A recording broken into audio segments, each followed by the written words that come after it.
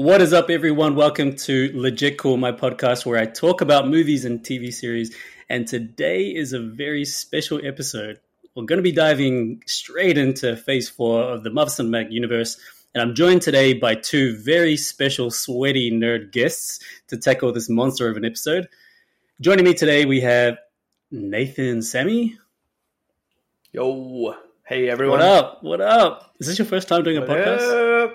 It's like my first time ever. I'm quite excited. God. You sound professional anyway.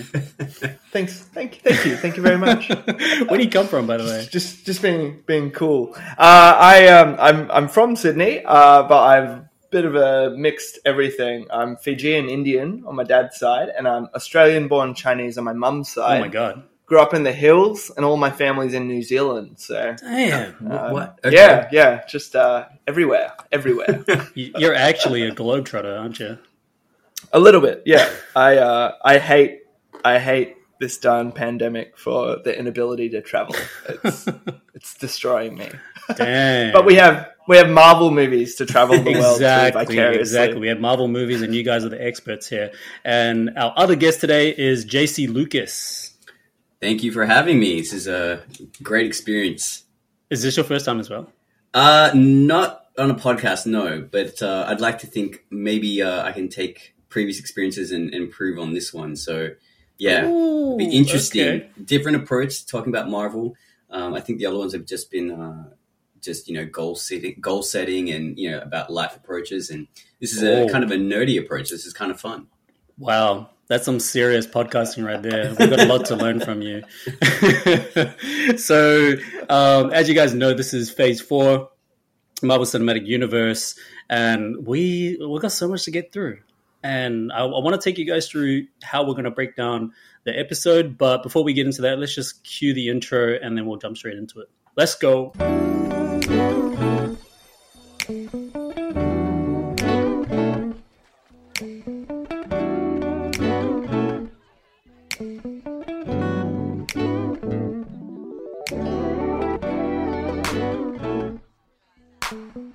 God damn. Is that intro too long? Nah, it's good. It's good. Yeah, actually, I like it. You shouldn't rush something like that. It's true. I've actually had some people go, "Well, what is that song?" It's like, I'm too scared to actually tell people what that song is because I might get slapped with some kind of copyright. JC, you know who this artist is, right? Actually, no. But it's catchy.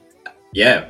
I'll Shazam it. Well, Google Now Play exactly, Shazam it. Is it embarrassing? No. It's he's actually a local. His name's Maxwell. He's a beat maker. Right. You know Maxwell? He's the guy with the long curly hair. And yeah. Okay. Super talented beat maker. No, I didn't know it was him. Okay, interesting. He actually recently, he was a guest judge on Spell's podcast. Not Spell's podcast, Spell's Twitch channel. You know DJ Spell? Spell, yep. Yeah, he had like a whole beatmaker battle thing going on, and then he invited Maxwell on to be a guest judge. That's pretty cool. Anyway, we're here to talk about DJs and beat makers as much as how good he is. Could be a cold open. Yeah, I know, right? So, Phase 4, Marvel Cinematic Universe, we've got heaps to get through. We're going to just go through actually 8 entries, which I'll list exactly what those 8 entries are. We're going to break this up into 3 sections, and we're looking at about a 2-hour runtime here. Or it could be a little bit longer, who knows? It depends on how nerdy these guys get. But it's going to be fun. It's going to be really, really fun. So the first segment, we're going to talk about Wandavision, Falcon, Loki, Black Widow, What If, Shang Chi, Eternals, and then finishing off with Hawkeye. And then the second segment, we're going to be... Did we say ranking? I actually can't even remember what we said. Did we say that we're going to rank all the MCU? Right. We're going to rank all the MCU entries. So that's starting from Iron Man all the way up to Hawkeye. And then we'll give a quick review on Spider-Man Homecoming, Spider-Man Far From Home.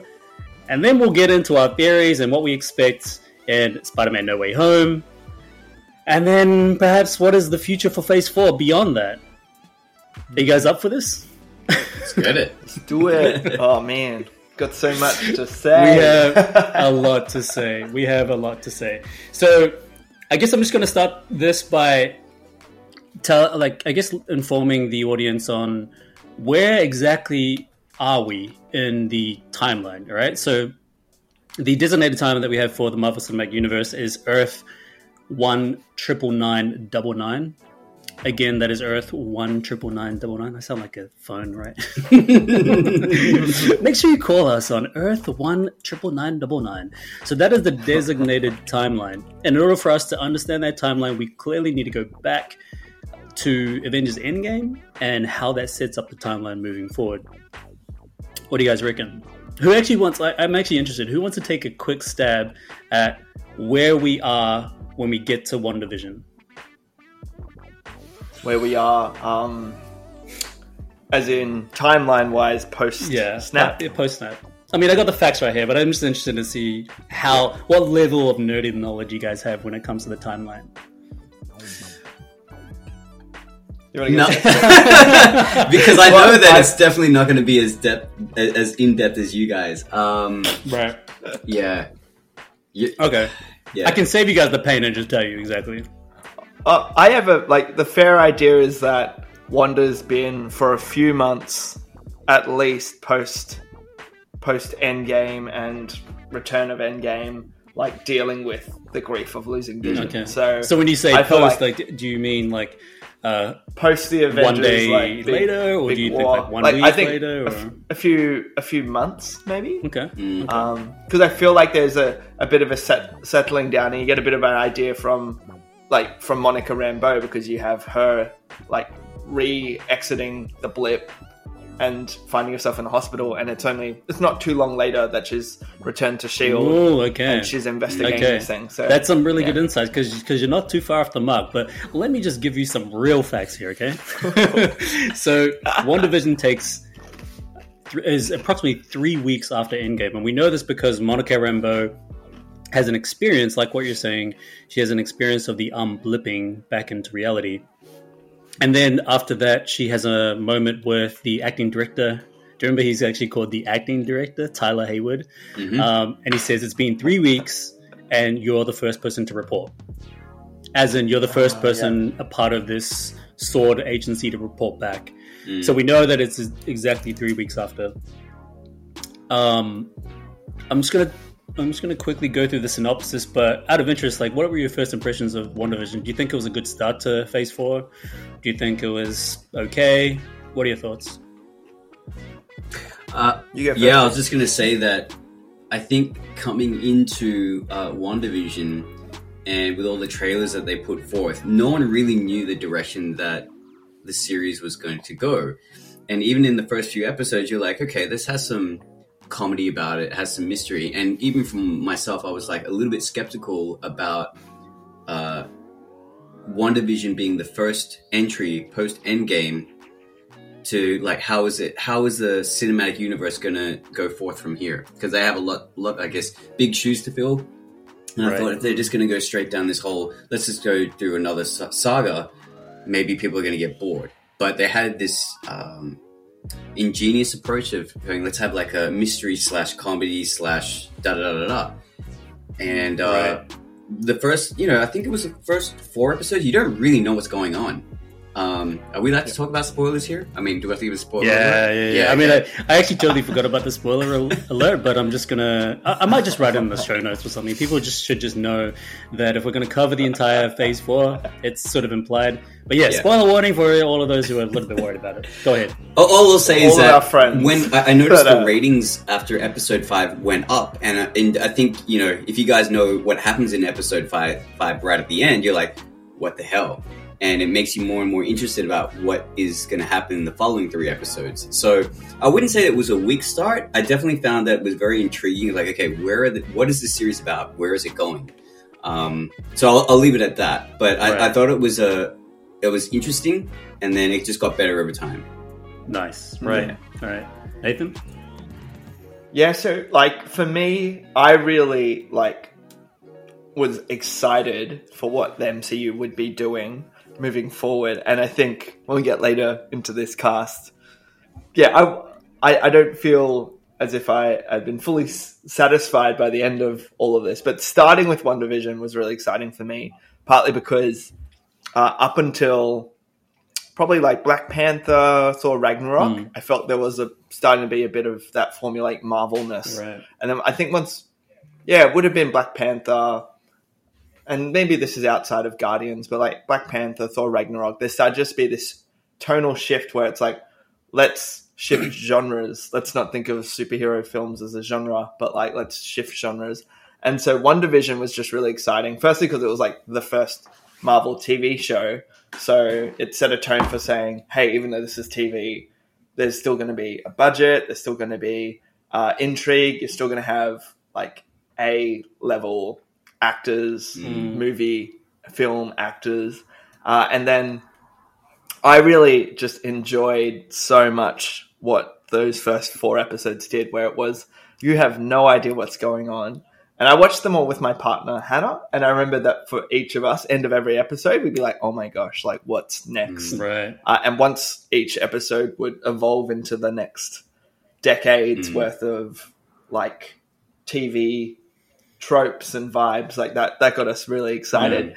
And then, maybe this is what I'll talk about later, but like the Marveliness kind of ticked in after like that big reveal. Is it episode 5? Yeah, sure. Like episode 5 and 6, and once Monica enters in, where you've got the breaking of the fourth wall, but it's like there started to be some stuff from the outside, which kind of bugged me a bit. Yeah. You know, it's interesting you say that the formula maybe came back a little bit more obviously in episode 5 and 6.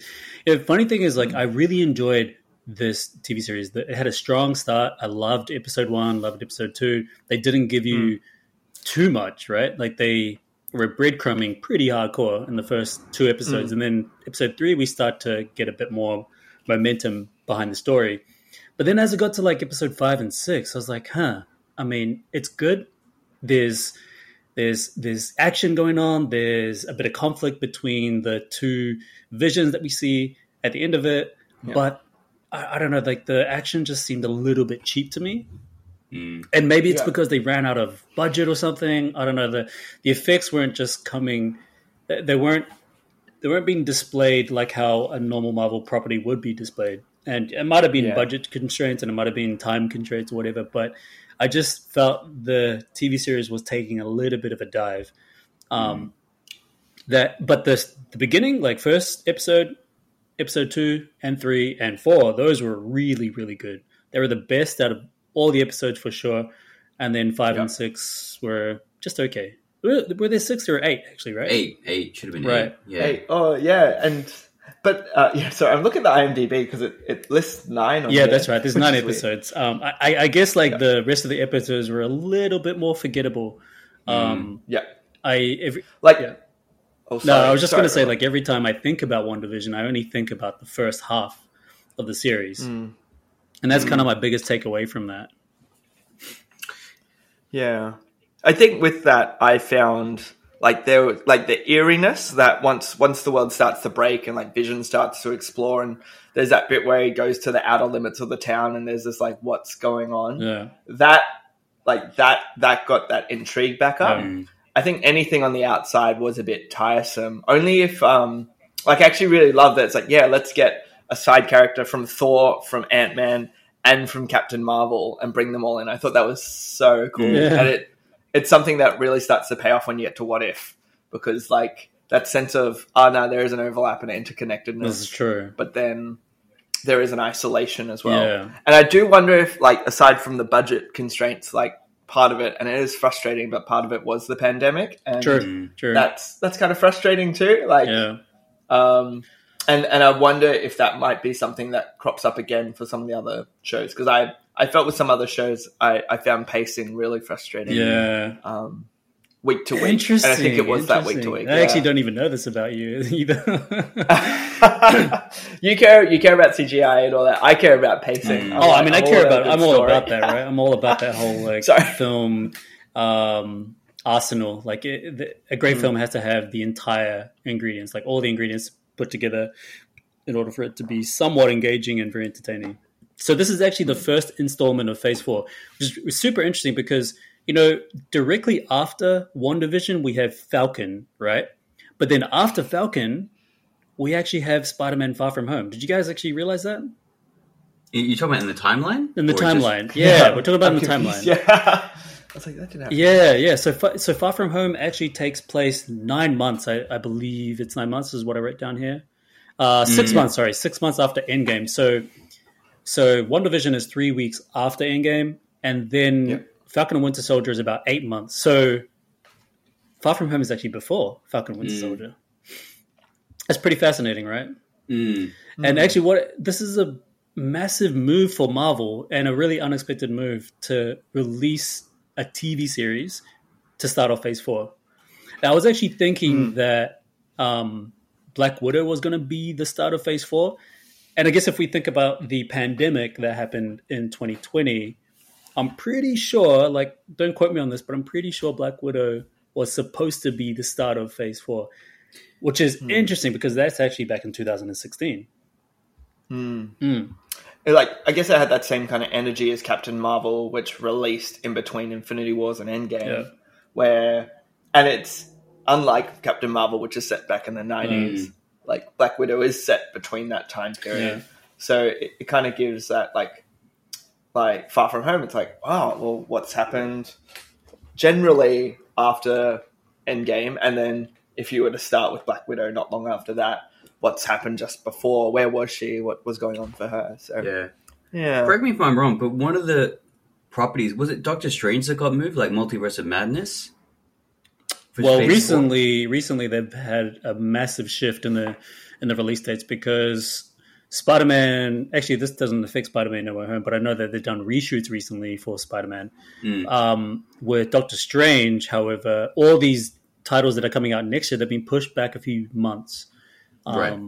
I can bring that up in a sec, but there was definitely something where I heard that I think Elizabeth Olsen was in a conversation with another what's her name, Kelsey is it Kelsey Corker, or she was in a conversation on YouTube where they were talking about how she had just finished wrapping up WandaVision and then was going over to shoot Multiverse of Madness, and there was a shift in release dates for something, or was Loki meant to be later on and they moved it forward?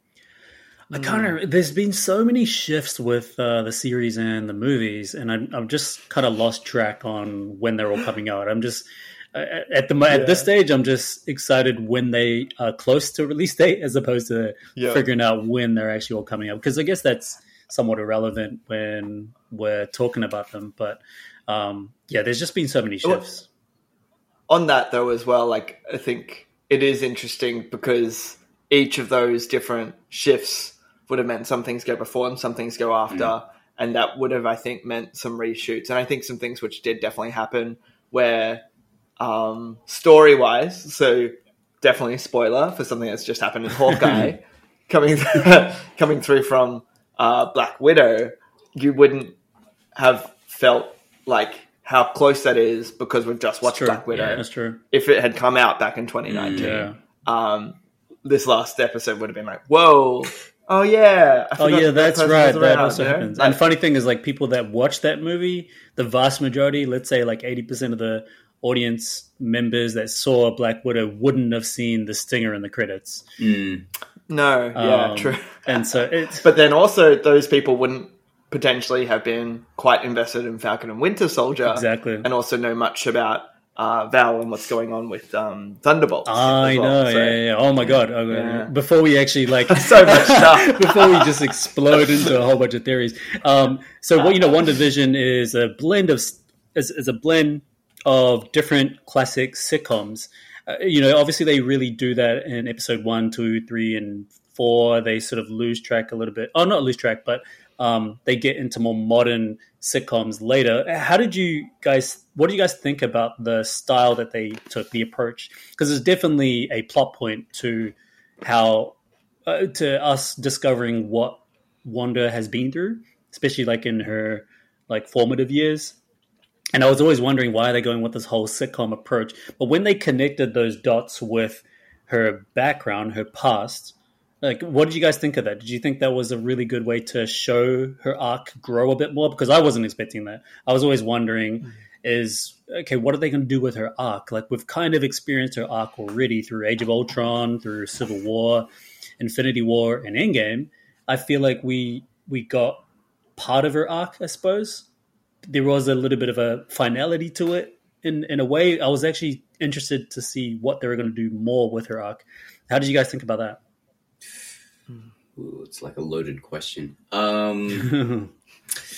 So are you referring to like how it was this is my take. I could be completely wrong about this, but given that the way she grew up, and you know how was that highlighted? It was highlighted in Wandavision, like how her parents were killed, etc. And also we meet them in Age of Ultron. But are you feeling, or my understanding is that they were showing she was trying to find some sort of happiness with family and traveling through these different time periods to find what's right. I mean, I could be wrong, but yeah. Well, I guess like she decided to make this whole world about the sitcoms that she grew up with, because the sitcoms that she grew up with was probably a way to escape was it during the fall of, no, it wasn't during the fall of the Soviet Union, because I think it was like in the early 2000s or something like that, right? Or mid 2000s. Yeah. Well, her family's technically from fake countries. Fake countries, yeah, that's right. Yeah. So it had nothing to do with the fall of the Soviet Union. So let's just say it's like the equivalent for Sokovia. And I guess we know it's in the mid 2000s because Stark's weapons are used to destroy Sokovia. So, and then also the TV shows. And the TV shows were kind of the fallback, like the rescue for her. And I think it was really just for her, though, not necessarily for the family. Yeah, I think like that story progression was really, really touching, and I really appreciated it. I thought it was very cool, and being of a similar age, I grew up with most of those TV shows. Obviously, not the 50s and 60s, but we used to watch like I Dream of Jeannie and all that kind of stuff. Did you? On TV when I was little? Yeah. We had like I think I only watched Brady Bunch when I was a kid. Oh, Brady Bunch, yeah. Yeah, well, we watched Brady Bunch for sure, but we had, Little Rich Kids Foxtail, which is very much a geographically pointed Sydney, what is it, pay TV. And I remember they used to have like a channel which had a lot of old TV shows. Oh, has Foxtail actually been around that long?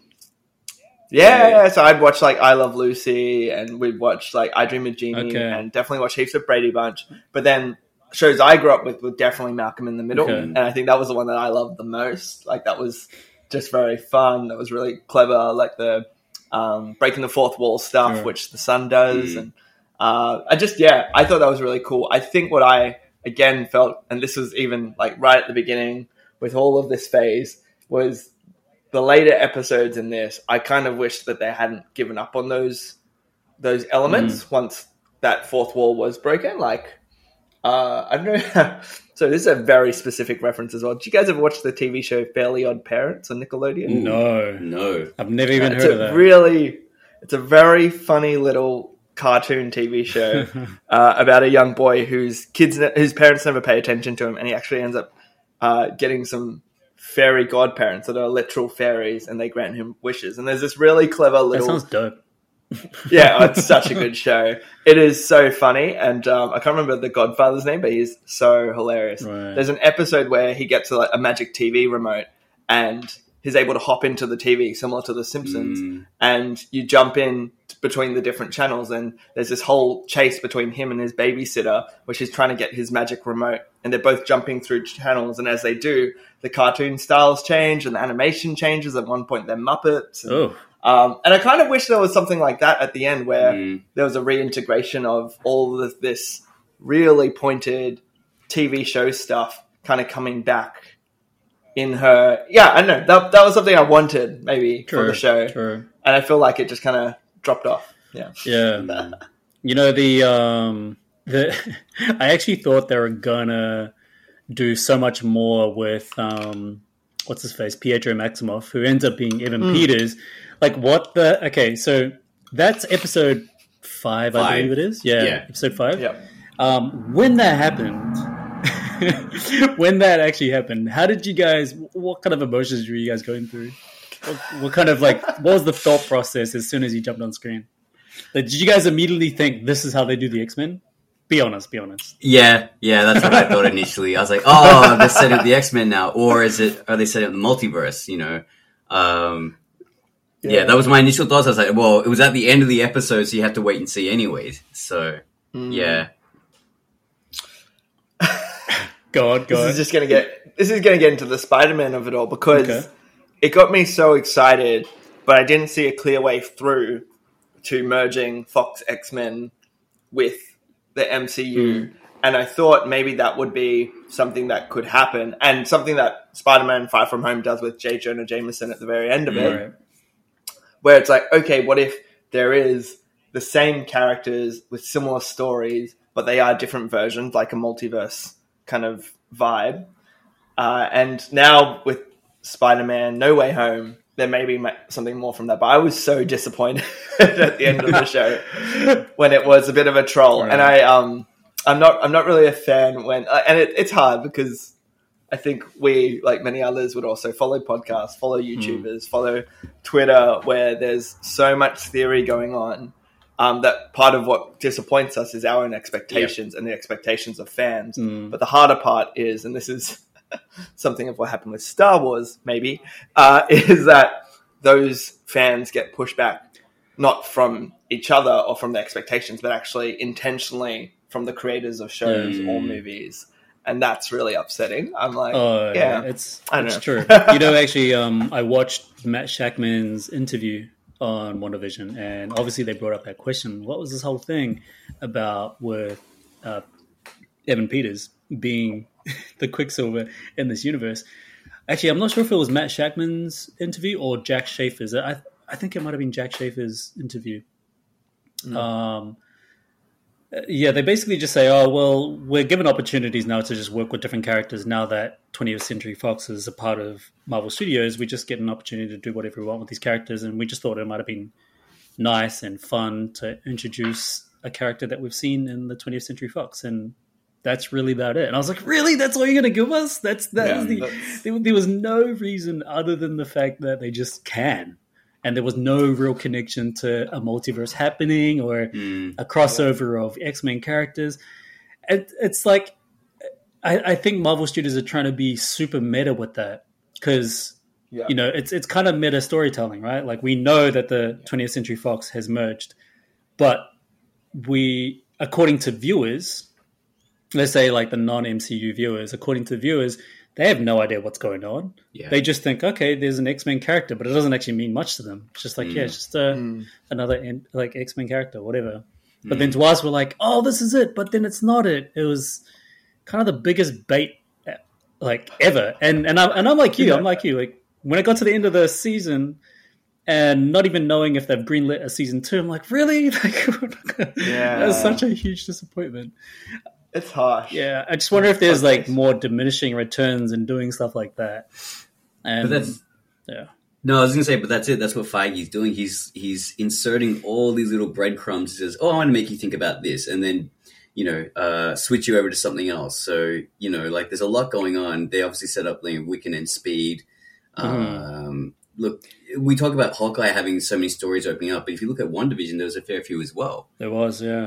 There was. I probably should have done a review on WandaVision. Still can. You got some extra episodes up your sleeve. Yeah. With that, and so I wrote this, and I feel like this might be helpful saying it now, because then you could just refer back to it. I only wrote like one big note when I was like thinking of what to talk about with our little cast today, but my biggest questions for Phase 4, which kind of kept going through my head, was that sense of, with every episode, seemingly, and this isn't just in WandaVision, but all of these shows, one thing might change by the end of an episode, or one question might be raised that isn't about like the MCU, but it's about the story in that show. And so in WandaVision, like you fed breadcrumbs of what's going on for Wanda and what's going on for Vision, until you start to get some answers at the end. But I felt like with this show and with most of the others, it seemed like Phase 4 was like a stopping gap to get people excited for something in Phase 5 or like further along in Marvel. And it wasn't as interested in telling those characters' stories. And so my biggest thing is this all you're going to do with these characters? Like, this is your chance to show Wanda, show Vision, or for what's another? Yeah, I'd say Falcon and Winter Soldier. Like, are these just going to be opportunities or stepping stones to something else? And if so, that's a bit of a shame, because kind of you get these chances, and if you let these chances go by, it's going to be a long time, or they might never reproduce these. That's shows actually again. a really And I think we good saw point. that with Spider-Man, like we saw that with Andrew Garfield's series of Spider-Man. They started making more Spider-Man movies for a different generation, but more of that was to keep the rights to Spider-Man. Exactly. Keep the rights within the Sony court. That's actually a really interesting point, because I was thinking about this a couple of days ago. With all the series that are happening, I'm wondering how many of these main characters, because remember, Kevin Feige said that he wanted to do these series to tell more stories of the characters that usually play supporting roles in all the films. So, and this is going towards more your point, how much more do we get to see of them in the future films, future TV series? I mean, is this their swan song? And if it is it a little bit of a letdown? I can say for sure that for WandaVision, if this is the last time that we see Vision, which I mean, I don't think that's going to be the case, then I think that's a very disappointing way to say goodbye to him. We know that Wanda is going to be appearing in Doctor Strange 2, Multiverse of Madness.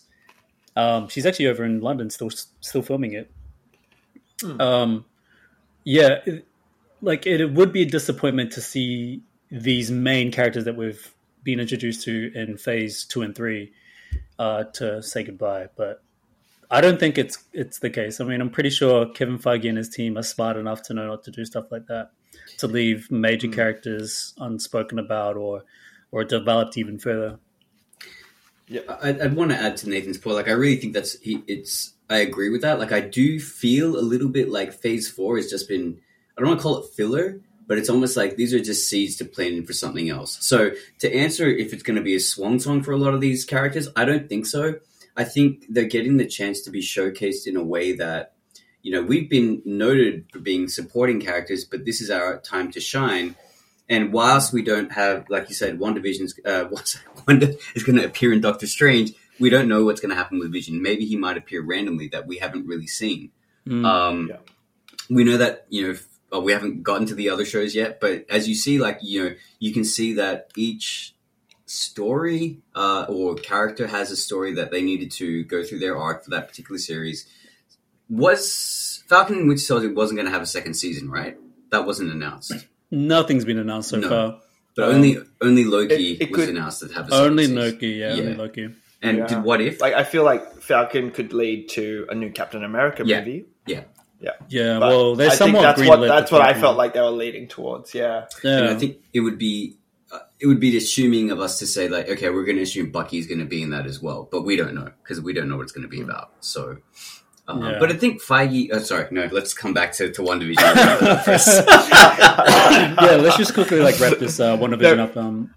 But I was going to say maybe this is a helpful sampling of a big idea that might keep cropping up as we go through these. So hopefully.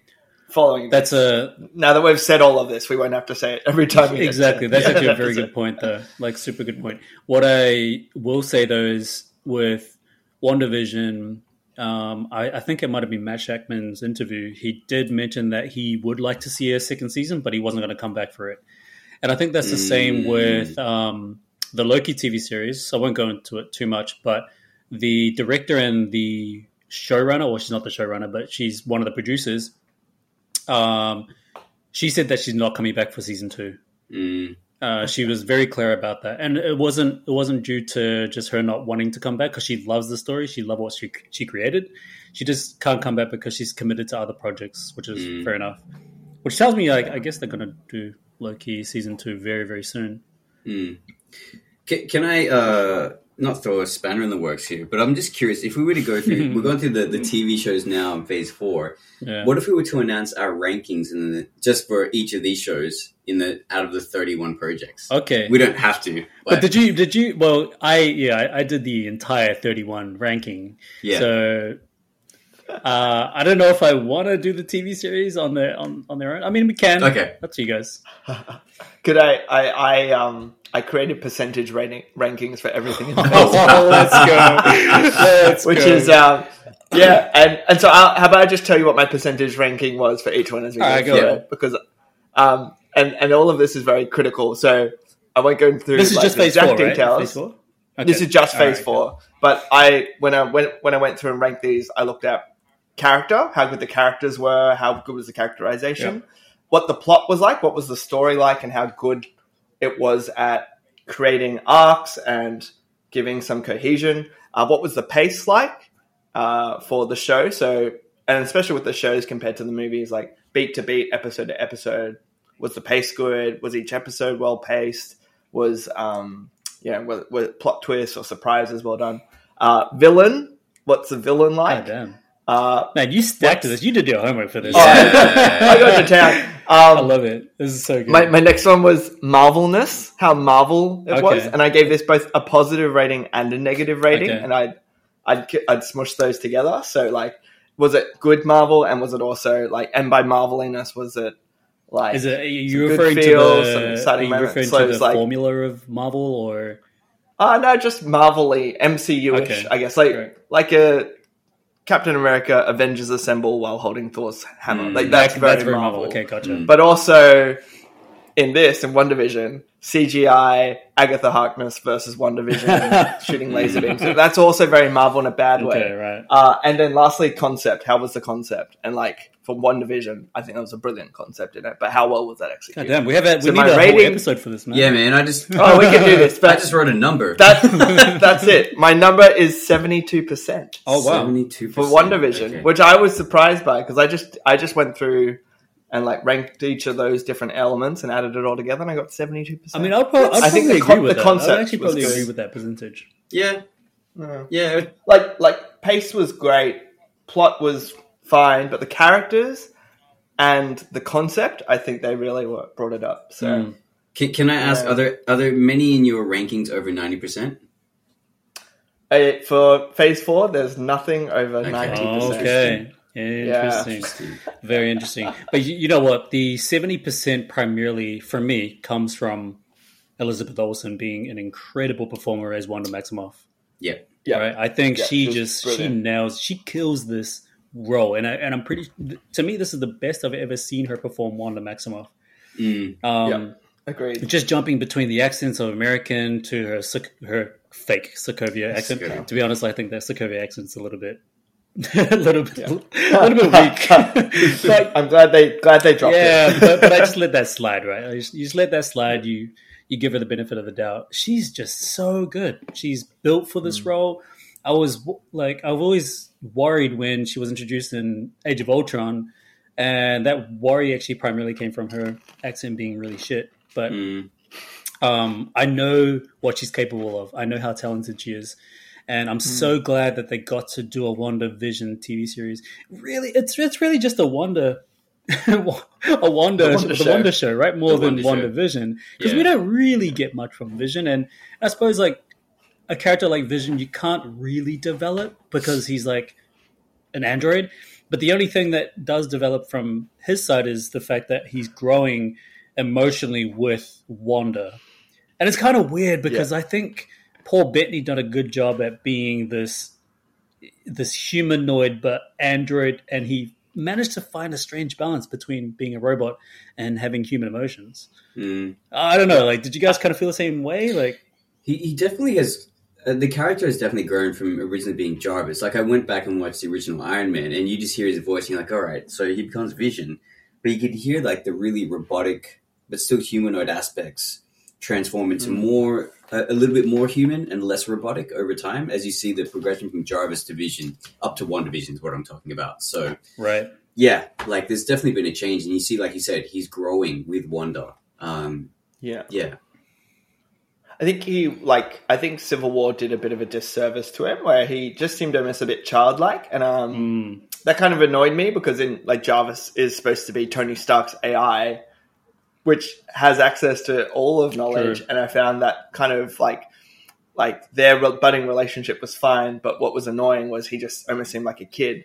But then coming to this, he actually seems like an adult who is an android, who's figuring out what it means to be human, but that's more of an emotional thing, not an intelligence thing. And I dig. I just keep thinking like my favorite moment was when he gets angry because he feels that she's controlling him, right? And he has that bit where he floats up into the sky. Oh, that's such a powerful moment. That was an awesome moment. Yeah. I like that moment too. And that sense of it, like, and his final him versus White Vision bit, I really dig that. That was cool. Oh yeah. Did you remember the lines? The lines that he used, the famous philosopher's line? The what is grief? Yeah, no, not what is grief. It's when White Vision and regular Vision is head to head, and then he gives him an analogy, or he says like a famous line. Ship? Yeah. Is it a line? Yeah, it's a couple of lines, like a sentence from a famous philosopher. I don't know. It's I can't remember the name of the ship, but yeah, the idea of what I want to say the name of the ship is Prometheus, but everybody's like shouting in the comments right now. But it's not even. Sorry, everyone. But yeah, you're right. I mean, I think with Vision and Wanda and White Vision, that was such a great moment because we get to see them become, I don't know, symbiotic in a way, right? They sort of merge to each other, and then he becomes like the ultimate Vision. It actually reminded me of like the Gandalf the Grey turning into Gandalf the White. It's like, is this a great or white thing? An upgrade. Yep.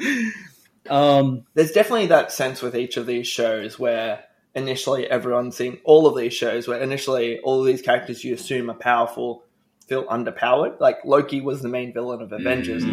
Suddenly he can't do anything once he's in the TVA. Yeah. And with this, like Wanda and Vision, you definitely feel that it's like now she's like an Omega level mutant, right. Which we can say now that they're in it. And like, and the same with Vision, where it's like suddenly he's also a little bit more himself and a bit more detached from Wanda in a healthy way. That's a very good point. Like all these shows are doing a great job at putting them in their weakest moments, putting them in their most difficult situations that they have to figure out a way to get out of it. Sorry. Yeah. No, I was going to say isn't this the whole, like they're doing the whole hero's journey, like, okay, show them how they're either finding themselves or developing themselves into something further. Because up to that point, we'd never heard Wanda being called the spoiler warning Scarlet Witch until that point, right? Yeah. So there's someone else that hasn't been called something in the MCU until a certain point, and I just can't remember who it is. But there's someone else other than Scarlet Witch. You mean called by their regular comic book name? Yeah. There's someone else, and I can't. It's escaping me now. In the other shows, maybe? Oh, I had someone. Oh, we'll figure it out. We'll probably figure it out when we go through all this TV series. But we should probably like wrap up WandaVision. Are there... My question actually was kind of answered by Nathan, but maybe you guys can elaborate a little bit more. What were your favorite moments and what were the worst moments for you? And how would you rank this in like out of 10, for example?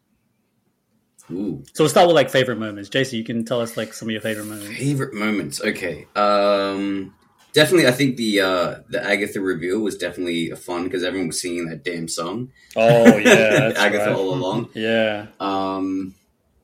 I did like the setup of Sword and Wiccan and Speed. Yeah. I don't want to steal all the moments because then Nathan's like, I got nothing. No, it's so good. You should name everything that's in the series. Just name things I didn't like. No, I will give it this. I like that. Another good thing was that Disney did not release the whole series at once. They did it episodic weekly, and that was really good because it allows you to think what's going to happen next. It allows you to theorize with people online and with friends, where I feel like people like, or studios like Netflix will just dump a whole season and go, here you go binge through this. So I do appreciate that Disney did that, or Marvel took that approach. Yeah. Yeah, the I think what Nathan was saying before about the stuff outside of the Hex, was a little bit, I know it was setting up certain things and but it just felt like the pacing was maybe a little bit off in that area, whereas inside the Hex, like there was a lot more going on. It was more intriguing. So I understand there's reasons for both, but I found that the outside of the Hex was probably not as engaging for me. True. All right, Yeah. Nathan. For sure. All right. I love the cinematography for this show. Oh, I thought it was really? I just thought it was very well done. I'm not including the CGI, but I'm definitely like the faithful, particularly the aspect ratios of all of the TV shows are so I agree good. with that. The And I aspect think ratios are pretty awesome.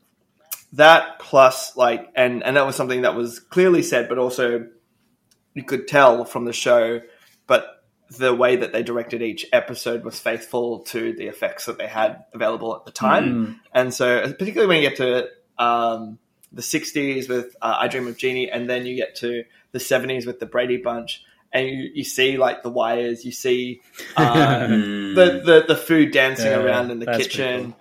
and then you also get those like moments with like the breaking the fourth wall, the really handheld camera, Malcolm in the Middle. Oh, yeah. Like I love all of that stuff. I thought that was just so cool, and I think my favorite moment, just from a cinematic perspective, was when the world widens up and it goes to a 16:9 aspect ratio. Oh, yes. Monica that was episode lying on the 3, ground. Right? Episode 3? 3 or 4? I think it was episode 3. Or the end of episode 3. Yeah. After she gets thrown out of the hex. That's right. So I love that. And I think, going from that, I really did enjoy Monica Rambeau's character. If not, I didn't like her story, but I liked Monica Rambeau. And I thought I'm looking forward to seeing what they could do with her. And I do wonder, and I do hope that Disney doesn't listen too much to critique in this season and actually does stick to their guns on the stories that they plan. It's true. They're only going to listen to our podcast for critiques. No, don't worry. Yeah, I hope so. Because like that's my worry. It's the same with which we'll get to later, Eternals. But like I don't want them to choose not to do something because people didn't like it. I'd rather they're making a commitment with Phase 4 to do something weird. So I think they should continue to do that weird thing for a while. They've got time, they've got money, and they can prove people wrong like they have with earlier phases of the MCU. Right. So those are the things I liked. Things I didn't like, I hated Hayward. I thought he was really I think everybody hated Hayward. I was just, but like, I was like, she shot at the kids. He just seemed like an unintelligible villain. And I think that might be something that is a Phase 4 thing that I did find frustrating. And I noticed when I rewatched Far From Home was that there's, I wonder if all the directors for all these shows don't have enough insight into how much they can portray. Like they're given... How high can they take the stakes kind of thing? Oh, not even the stakes, but even like, what's the post-split world like? And there can't be 8 different directors plus TV show director, episode directors, all converging to be like Kevin Feige says, this is how you're allowed to show the blip. This is how you're allowed to show what the world's like. But some of that stuff is frustrating for me. Like I find that an annoying inconsistency, maybe. So I found like that was kind of annoying for me. But otherwise, like I genuinely really enjoyed just watching Wandavision. I like it. I like it. You know, for me, my favorite. I've only got one favorite moment actually. No, I got a few, but the one that really comes to mind is I reckon Vision and Wanda really sold that last moment in the final episode. You know, when the camera is tracking around both of them, they're holding each other and Vision slowly disintegrating, you know, because he's not real. That whole moment, I was hooked. Like, I was completely convinced. I did get some feels there, and I was like, oh, am I going to cry? No, I'm not going to cry here. I just don't think the series have that kind of impact on me the same way that the movies do. But I really love that moment. I do love how we get to see her background. That has to be definitely one of my favorite moments. Her going through how she becomes or foresees that vision of her becoming Scarlet Witch. You know, when she's under the experiment at the, what is it called? Like the Hydra facility. That whole scene going from like when she's trying to take Agatha through all these different memories. I love that whole thing because we're piecing together the pieces that haven't been exposed in any of the films. I thought that was really good. I really love Darcy, man. I want to see Darcy more. Kat Dennings is just amazing. Every time she's on screen, she's always good. Even if she's not really given much, even if she's like she's just kind of wedged into random bits of the series. She's fun to watch on screen, and I want to see more of her. But in this case, if we do see more of her, like in future TV series or movies, I want them to give her something to do a bit more. Like I felt within this show, she's given some good objectives to go through, but I just feel like she's just in as a bit of a filler. She doesn't really get given much in all the other episodes. Well, she does run Hayward over, so I'm sure everyone's that. But yeah, that's what a pathetic villain. He gets run over by Cat Death. Yeah, I know. How do you even die by Darcy? Like, you seriously must be that useless. I think Jimmy Woo is pretty fun. I wasn't expecting him to see him in this. Like, he's only really a part of the Ant-Man universe. Jimmy Woo was pretty cool. I think the most disappointing parts were really just the ending of the show. Taking us out of the hex. I feel like there was a few moments where it was unresolved. Agatha was, she's like under a hex spell or something now, right? So that's the last time we see her. So it's going to be interesting to see how she becomes or gets out of that whole hex spell when they get to her TV series. There's just some characters that were just underdeveloped. Like, I have no idea what's happened to the kids.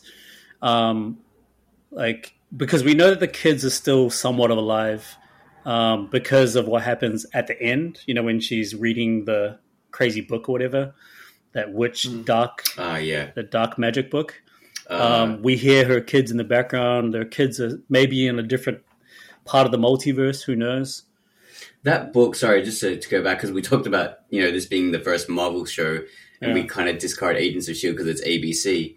But there is ties back to that book in Agents of S.H.I.E.L.D. because that gets referenced. I can't remember the name of it, though. The book of... Is it the Chaos book or the... the only name that I know of the book of something in the MCU is the book of Cagliostro or something like that. I can't the Darkhold. Yeah, the Darkhold. Yeah. That's right. Yeah, so there was just too many things that were left untouched on, and I know it's intentional because they want to carry some of these characters forward, but there just seemed to be a bit of an abrupt ending to it.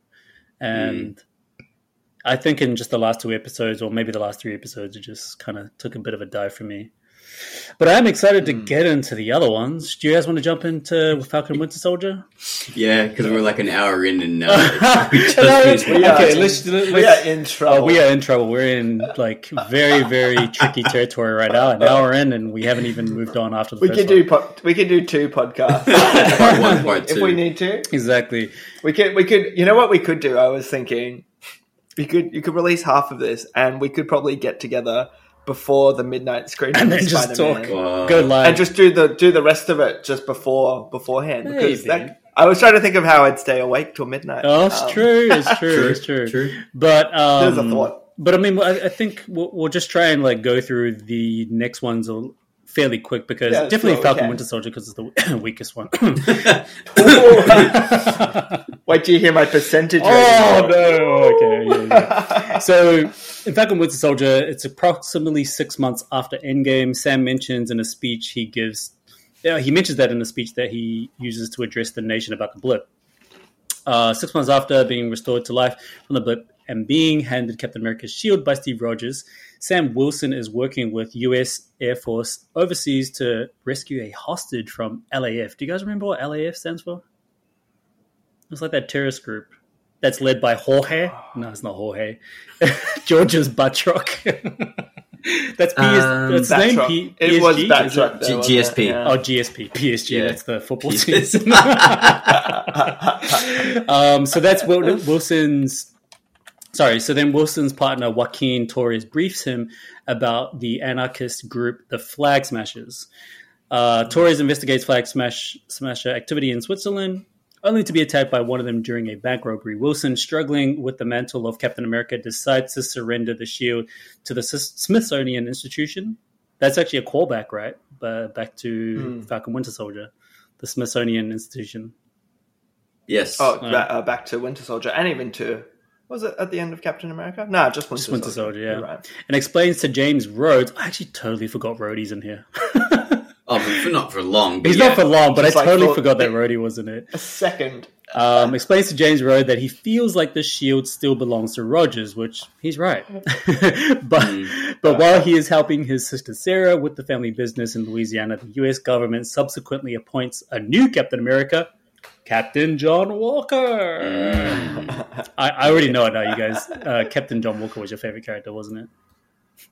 I loved it, honestly. I was like all for this. I just loved how... Yeah, we'll get to that. Okay. Well, I was just gonna go ahead and actually talk about the cast, but why don't you just kick this off? Like, tell us what you thought about it, your first impressions, overall conclusion. Do you recommend it to MCU fans? No. Tell us your first impressions. You can kick it off. I'll kick it off. Kick it off. Go for it. Okay, I really I wrote in my notes preachy. But at the same time, I really dig that. I concur. That Preachy. sense, I concur. Preachy, but there was something I dig about it when it might be some big giant monstrosity like Apple or Disney, where yes, they have staying power to be able to then have platform to then tell stories which should be told. But it's unfortunate that other places should be and are trying to tell these stories and they don't get the same platform. So I appreciate that they have that platform, particularly look at BLM movement and America in the state right now. So I really enjoyed that. It was pretty poignant timing, right? Like this came out right in the heat of the moment. Yep, and to then say, what does Captain America look like? Does he look black? And if in Shang Chi they bring Wong in because he's Asian, and it's not surprising they bring Rhodey in because he's black, at least for an instant into this. But which is a bit like, again, preachy. But I did enjoy that little moment, and I did like having that juxtaposed with US agent and what does it mean to be a hero? What does it mean to be someone that cares, and what's someone's responsibility? And I like that for Falcon, for his story, he was someone who worked in rehabilitation and working with people in PTSD situations. That's true. And every single instance he was kind of he wasn't even taking like Captain Rogers' lead. He was taking a lead that Captain Rogers, I think, followed him on previously, which is learning to talk to people first. And I like that. So that was the biggest thing I enjoyed about it. But man, the pacing all over the place. Yeah, it was a wild ride. I love Zemo. Man, Zemo was awesome in that. Zemo is pretty cool. Yeah. How about you, JC? Week for 6 episodes. Look, they had probably a little too much going on for a 6-episode series. I understood, like, I think for a lot of people, like, once you reach the end of it, like, okay, this is Sam's arc of becoming Captain America. Okay, so the whole hero's journey, what he needs to do, and, like, obviously maybe he felt like he had imposter syndrome, and he didn't want to take on that responsibility or take over from Cap, and then obviously you had that, what's the word? I don't say disagreement from Bucky's side, saying, wait, Bucky said it belongs to Cap, right? I've forgotten because it's so bad. Bucky wanted him to have it. So, I thought, okay, I will praise a little bit, not all of it, but the action kind of felt Marvel again following WandaVision. It was still lacking a bit. To be honest, I tuned out probably in a few episodes because I'm like, yeah, okay, kind of over it. I did like the mention of Isaiah Bradley, just, talking about another, like you're saying, I guess it was a little bit, showing awareness, cultural awareness or sensitivity to events that are happening around and having diversity on screen, which I think Disney and Marvel are both trying to aim for right now. So when you see people of color or minorities represented on screen, it's almost like a step forward for a new direction, for film and TV. Zemo was definitely a highlight. The Power Broker arc, that was easy to call. It was very, very... It felt almost like it was phase 2 in the sense of being able to call out what was going to happen, the twist. Like it felt like Hydra and S.H.I.E.L.D. Yeah, it was very basic, and it's just like, is this like a 2010 film? I did like the whole U.S. agent setup. Having Nathan said about the John Walker, like, you know, what does it take to be a hero with the responsibility involved? I did really like that, and it just goes to show that not everyone can be a hero with power. Like, it shows that power can corrupt, and I think that was a very big moment when you see John Walker kill the person. You know what I mean? So like, and that was not that he was naturally naturally a bad guy. He was just driven to do this. And something that someone said recently is that, you know, it's very interesting to see how Marvel villains are villains. It's like they didn't choose this. They've been forced in a way, or they've made a choice as a result of something to take on this action that they've become into a villain. So, look, there was a little bit of hype towards the end because you see Sam training to be Cap and like all the training that he involved. And I think Feige was saying, I was saying this before, I think Feige was saying that, you know, Sam still has to prove himself in Captain America 4. Like, he hasn't technically earned the rank. So he should, yeah. Yeah. So he should. And I feel like there's parallels there between that and probably Spider-Man Homecoming as well. But we'll get into that when we get to it. Yeah, no, you feel that for sure. Yeah. Absolutely.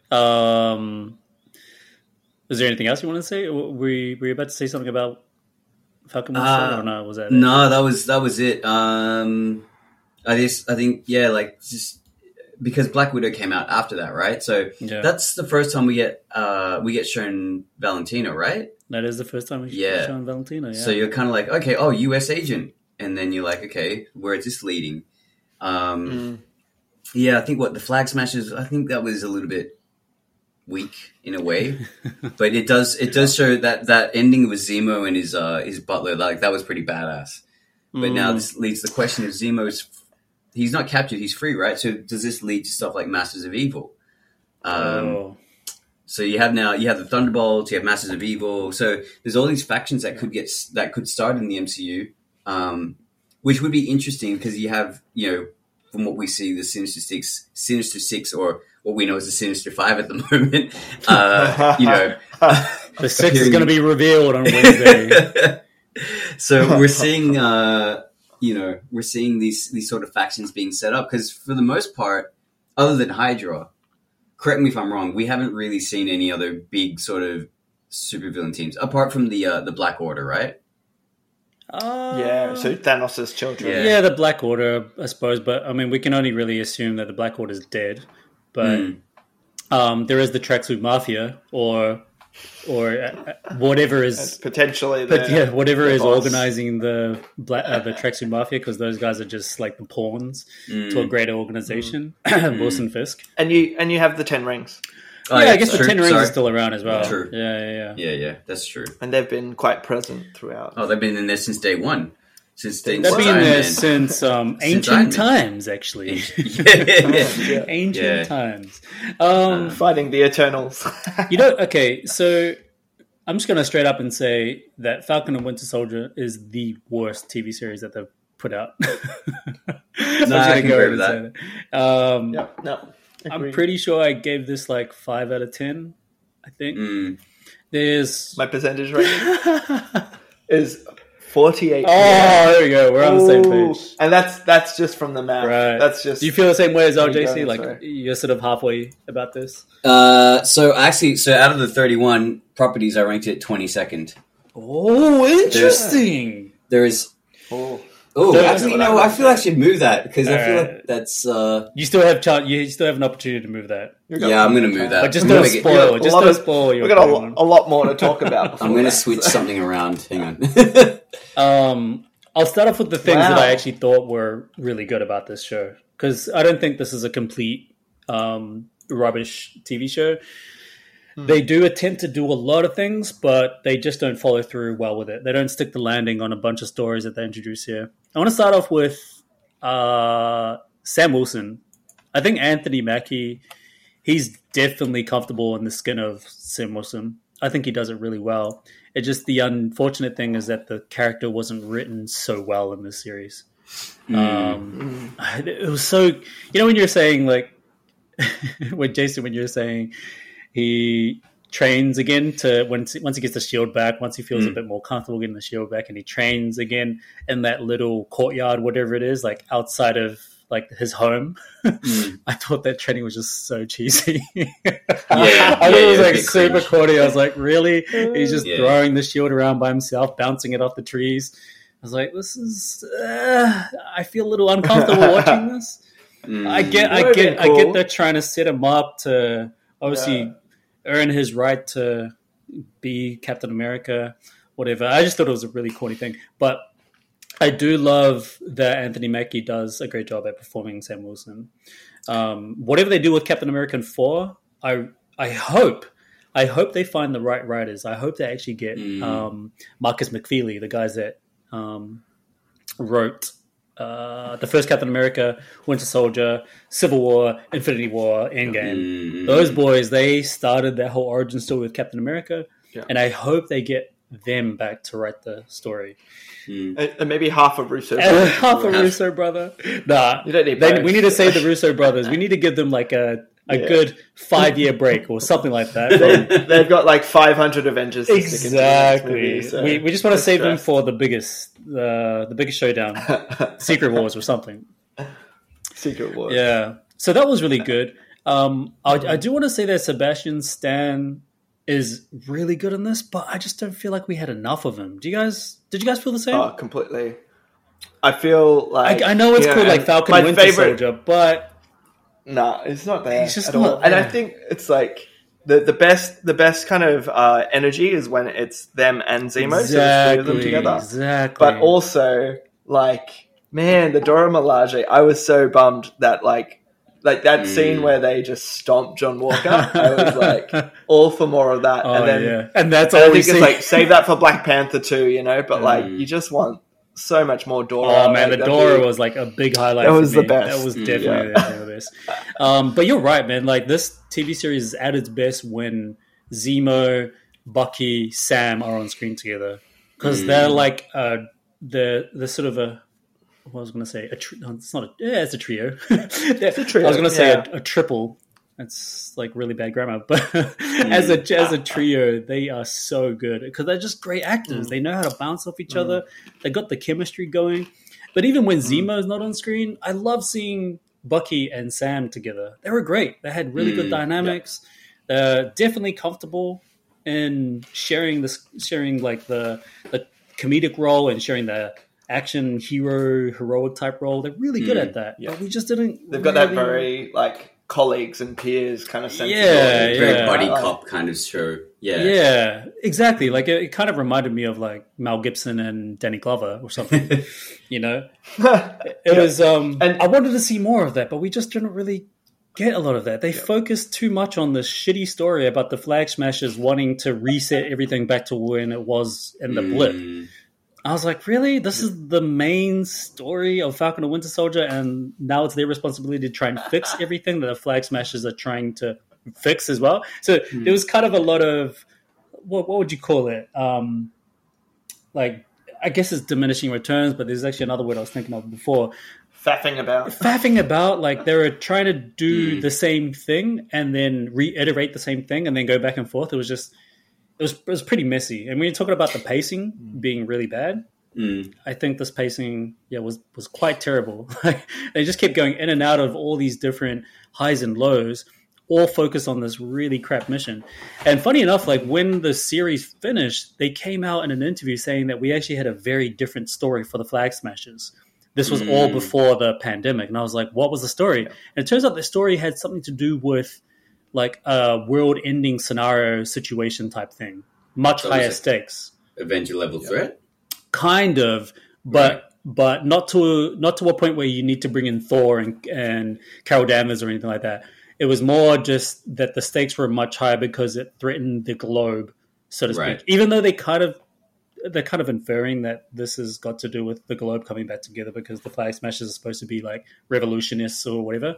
Like one globe, not nation. Trying to be that whole kind of we're all one thing, but they're all going about it the wrong way. And Carly, like, bear in mind, Carly's like, I don't know, like a teenager or something, trying to lead this whole revolution. it was so flat, and it just felt so empty, and it felt kind of cheap. But the great thing is that they set up characters that I'm really excited to see, such as Valentina Fontaine, and I can't say I'm excited to see Torres. Who? Who? Torres! I totally forgot about that. Yeah, I know you're joking. I was like, no, I'm not excited to see that guy. Young Avengers, man. Everything's all about the young Avengers. Yeah, maybe. But I want to see Baron Zemo come back. I love Daniel Bruhl. Daniel Bruhl is such an amazing actor. So good, I first saw that guy in Glorious Bastards. Oh, man. He's a great actor. And I want to see... He's just perfect at being... He's just perfect at being a nice human being who has ulterior motives. Yeah. He's that sneaky guy. Glorious Bastards is so good for that, you know. But then, in this it's the same. It's like, I can't trust you, but I like you. Yeah, exactly. He's very deceptive, and it's hard to pinpoint what his next move is, what his motivation really is. So I think he's going to be perfect for a more developed Baron Zemo in the future. Yeah. But adding to what we talked about, why the series has been weak. What if you compare it to WandaVision and Loki, and probably to an extent Hawkeye? What is the one thing that those other installments have that Falcon and Winter Soldier didn't have? Mystery? Well, was there much mystery? There wasn't a lot of mystery. That's probably a good point. Yeah, there's definitely no mystery going on. It's kind of like, okay, well, that was the end of that episode. Nothing kind of led you on to go like, oh, what's going to happen next? You're kind of like, when US agent kills that person, you're like, okay, well, he killed that person. Now it comes to ramifications. Like, you knew what was going to happen. But there was not enough mystery to go, oh, like theory. And I think maybe that's where we're at in terms of being a consumer or an audience. You're like, okay, we want to know, we want to think, we want to have that element of wondering where we can go, hey, River, what did you think of this? Nathan, what did you think of this? What's your theory?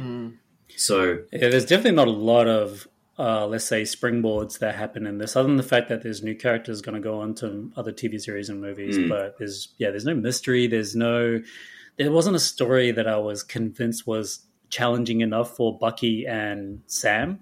Like, I feel like Bucky and Sam could have just turned this over easily, but they had to rewrite the character motivations and the skill set for these characters just so they can have some kind of challenge against these flag smashers. I was like, really? Like, I don't think it's that much of a challenge to them, but you're trying to make us believe that it's a challenge for them. Right.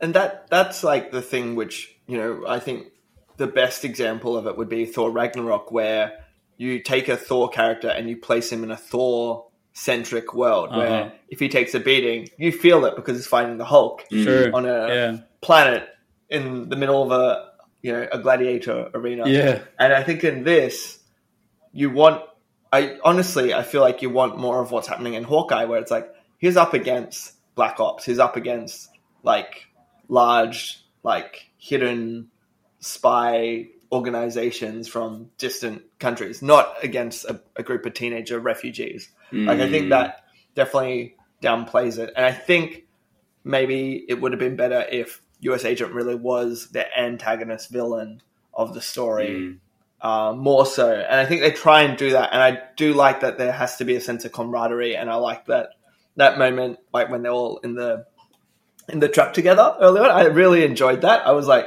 this is cool. This is super weird. The Avengers don't always call the stakes. Sometimes the government does.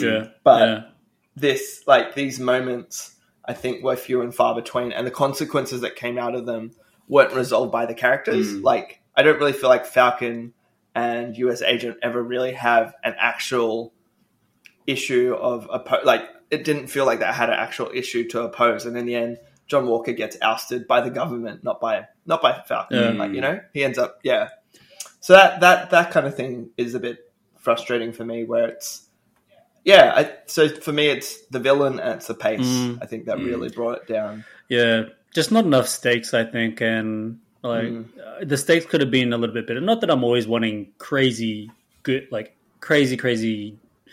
dangerous stakes for these characters, because we see it in Hawkeye, and I don't want to talk too much about Hawkeye yet, but we see in Hawkeye that the stakes are high because there's a personal vendetta going on, right? There's a personal vengeance game going on, and if you think about how they could have rewritten Falcon and Winter Soldier, they could have had stuff that's a bit more relevant to their personal lives. So how can you tap into, like, a great example is his sister. His sister's in this film. Yeah. They could have made the stakes more about the family being impacted by something that was happening, right? As opposed to flag smashers who have this really crazy objective to reset the world back to when it was the blip times. There just could have been stakes that way, sort of personal stakes that we can get behind the characters and root a little bit more for them. Yeah. So sure. I mean, I give this probably like a 5 out of 10. I was super disappointed because I really like these characters. I love Sam, love Bucky, love all the other guys. Daniel Bruhl. Definitely love that guy. He's amazing. Sharon Carter as the power broker. I'm honestly not really that jazzed about... Who says jazzed? I'm shaking my head at your use of jazz. Okay, so I'm not that jazzed about Sharon Carter being a power broker and the way the direction they're taking with her character. I'm kind of like, really? You come from being a S.H.I.E.L.D. agent and you're related to Peggy, one of the most unsung heroes of the past. And now you want to be this person that's somewhat of a villain now because you have your own motivations, your own kind of selfish motivations. Like, I was like, I don't know if I like this, but we'll see how she goes. We might see the power broker in the future TV series, maybe Hawkeye, I don't know. But yeah, it's just all the other characters are pretty forgettable for me. By the way, did GSP end up surviving? I can't even remember. Did he survive by the end of this? I think so. GSP. George's Batroc. Batroc. I can't remember. I can't even remember. That series was largely I hope so. I actually really like him. I think one of the best fight scenes is Captain America versus him on the ship. That's flipping awesome. God, yeah. Such a good... The kicks, man. Don't get me started on Winter Soldier, man. It's too good. That's for a retro. That's a legit cool retro. Exactly. All right, so is there anything else that you want to say about Falcon? So we just move straight on? Let's move on. Yeah, move on. Oh, we spent too long on the worst. Exactly. All right, that's our little cue for a transition to move on. Oh, okay. Falcon and Winter Soldier. By the way, do you guys remember exactly what was the last iteration? Oh, sorry, the last part of Falcon and Winter Soldier to get into Loki? The only thing I remember is the Dora Milaje taking Baron away. Zemo. Yeah. They take him to, I guess, presumably Wakanda. They take him to. Yeah. Can't actually remember the rest of it. I just remember Falcon telling off Joe Biden and what? Wait, what? Joe Biden stand-in. Oh, and they fix the boat. They fix the boat. Right. That's pretty much the ending. They fix the boat. They repaint it, and the paint's amazing. Everybody loves it. Zemo's in Wakanda jail, and that's pretty much the end of it. There was something I wanted to cover about Winter Soldier in the sense that I don't forgive me because I don't have the right wording for this, but I guess the awareness around the struggles of people of color. So you had the Isaiah Bradley arc. You had the struggle that even Sam, even being an Avenger, having they couldn't get a loan, right? They were having trouble financially. That's right. Yeah. They couldn't get a bank loan. Yeah, so little things like this that affect, and I think that was way too on the nose for me. Yeah, so the show itself is too preachy, and then let alone having that situation where they're trying to get a bank loan, I'm like, really? Yeah, but I guess they're kind of addressing it. I know it's on the nose, but they're addressing it in a way that people can see, like, this is the struggle that people go through, and sure. Tying this back into, I'm not saying Black Panther, but also to Shang Chi later on, like, you're showing culture and also like showing what these cultures are experiencing in modern day life. Right. Yeah. So I don't know if the word is praise, but I acknowledge that Marvel are trying to do... They're trying to do something. They're trying to do something with it, yeah. They're trying to please the crowds, I suppose. That's the way I kind of see it. Yeah. Well, look, it depends on perspective. Like, you could say someone like is trying to preach it, but at the same time someone goes, oh, you're understanding my story and you're putting it out on main screen mainstream media so that other people can understand. Whether people understand or not, may be missed. So, sure. Anyway, that's enough for me. Anyway, I want to do the transition again. Okay. All right, we're jumping straight into Loki. This is immediately after seizing the Tesseract in 2012 as a result from the actions of the time-displaced Avengers. Loki is arrested by the Time Variance Authority for creating a branch timeline and is taken into their headquarters. Following an extensive screening process, Judge Ravonna Renslayer sentences the God of Mischief to be pruned. But Agent Mobius M intervenes and instead takes him into a time theater of interrogation. By the way, I think that's actually like one of the best parts of that first episode when he's getting interrogated. Yes. So damn good. Oh, and then it just... Amazing. Yeah, they actually do a really good job at creeping in the feels. Like in that whole sequence when he's interrogating him, he gets to see his past, gets to see what happened at the end of Avengers, and anyway... I digress. As Loki contemplates his ability to possess free will in a predetermined timeline, Mobius shows him his intended future in the sacred timeline, which includes his role in the death of his adoptive mother. Loki is left in disbelief when Mobius momentarily leaves the room for a briefing with Hunter B-15. Loki manages to escape and retrieves the confiscated Tesseract. However, he discovers it is powerless in the TVA. B-15 rushes to prune Loki, but he returns to the time theater and uncovers more of his future, from his strengthened bond with Thor to his death at Thanos' hand. Who wants to start? Actually, JC, you start with this. What do you think of it? Man, where to start? Was it good? Was it bad? Was it average? Yeah. Sorry. I definitely found this was a much more pleasant experience than Falcon Winter Soldier. I was like, okay, because I didn't know what to expect out of Loki, because after watching WandaVision, you had to rethink the way that Marvel was approaching their series. So WandaVision was a shift of genre, as we put it before, and then you went back to Winter Soldier, which made it feel like a phase 2 kind of thing where it's like, okay, it's just straight action, boring story. Correct. And then Loki then brought back in mystery, and you're like, okay, what's happening here? What's this TVA? What's all this? What's all that? And I think, did we know at that point that Kang was going to appear? Or was No, we were just speculating. Nothing. I think we started speculating about Kang when they said that there was these 3 gods, you could say, 3 time gods that were responsible for creating the TVA. So, yeah, there was this whole... I like that they gave light on Loki because, it's now showing a side that we didn't get to see other than him being, evil and the god of mischief. So I think it's a great way to develop Tom Hiddleston's character. And just, his what do you call it, British humor, but his approach towards, people and just how he interacted.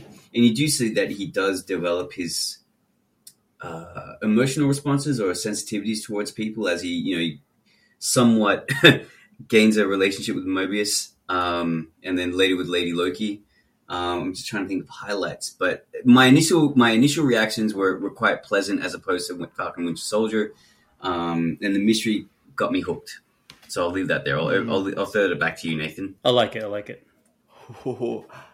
I loved the concept so much for Loki, and so my other big stand moment is I'm a massive Doctor Who fan, and so that sense of wild and wacky and a detective in space, and the TVA's got that kind of British element, and the Owen Wilson of it all is a very Wes Anderson vibe as well for me, and that was really nailed by the set pieces. Yeah.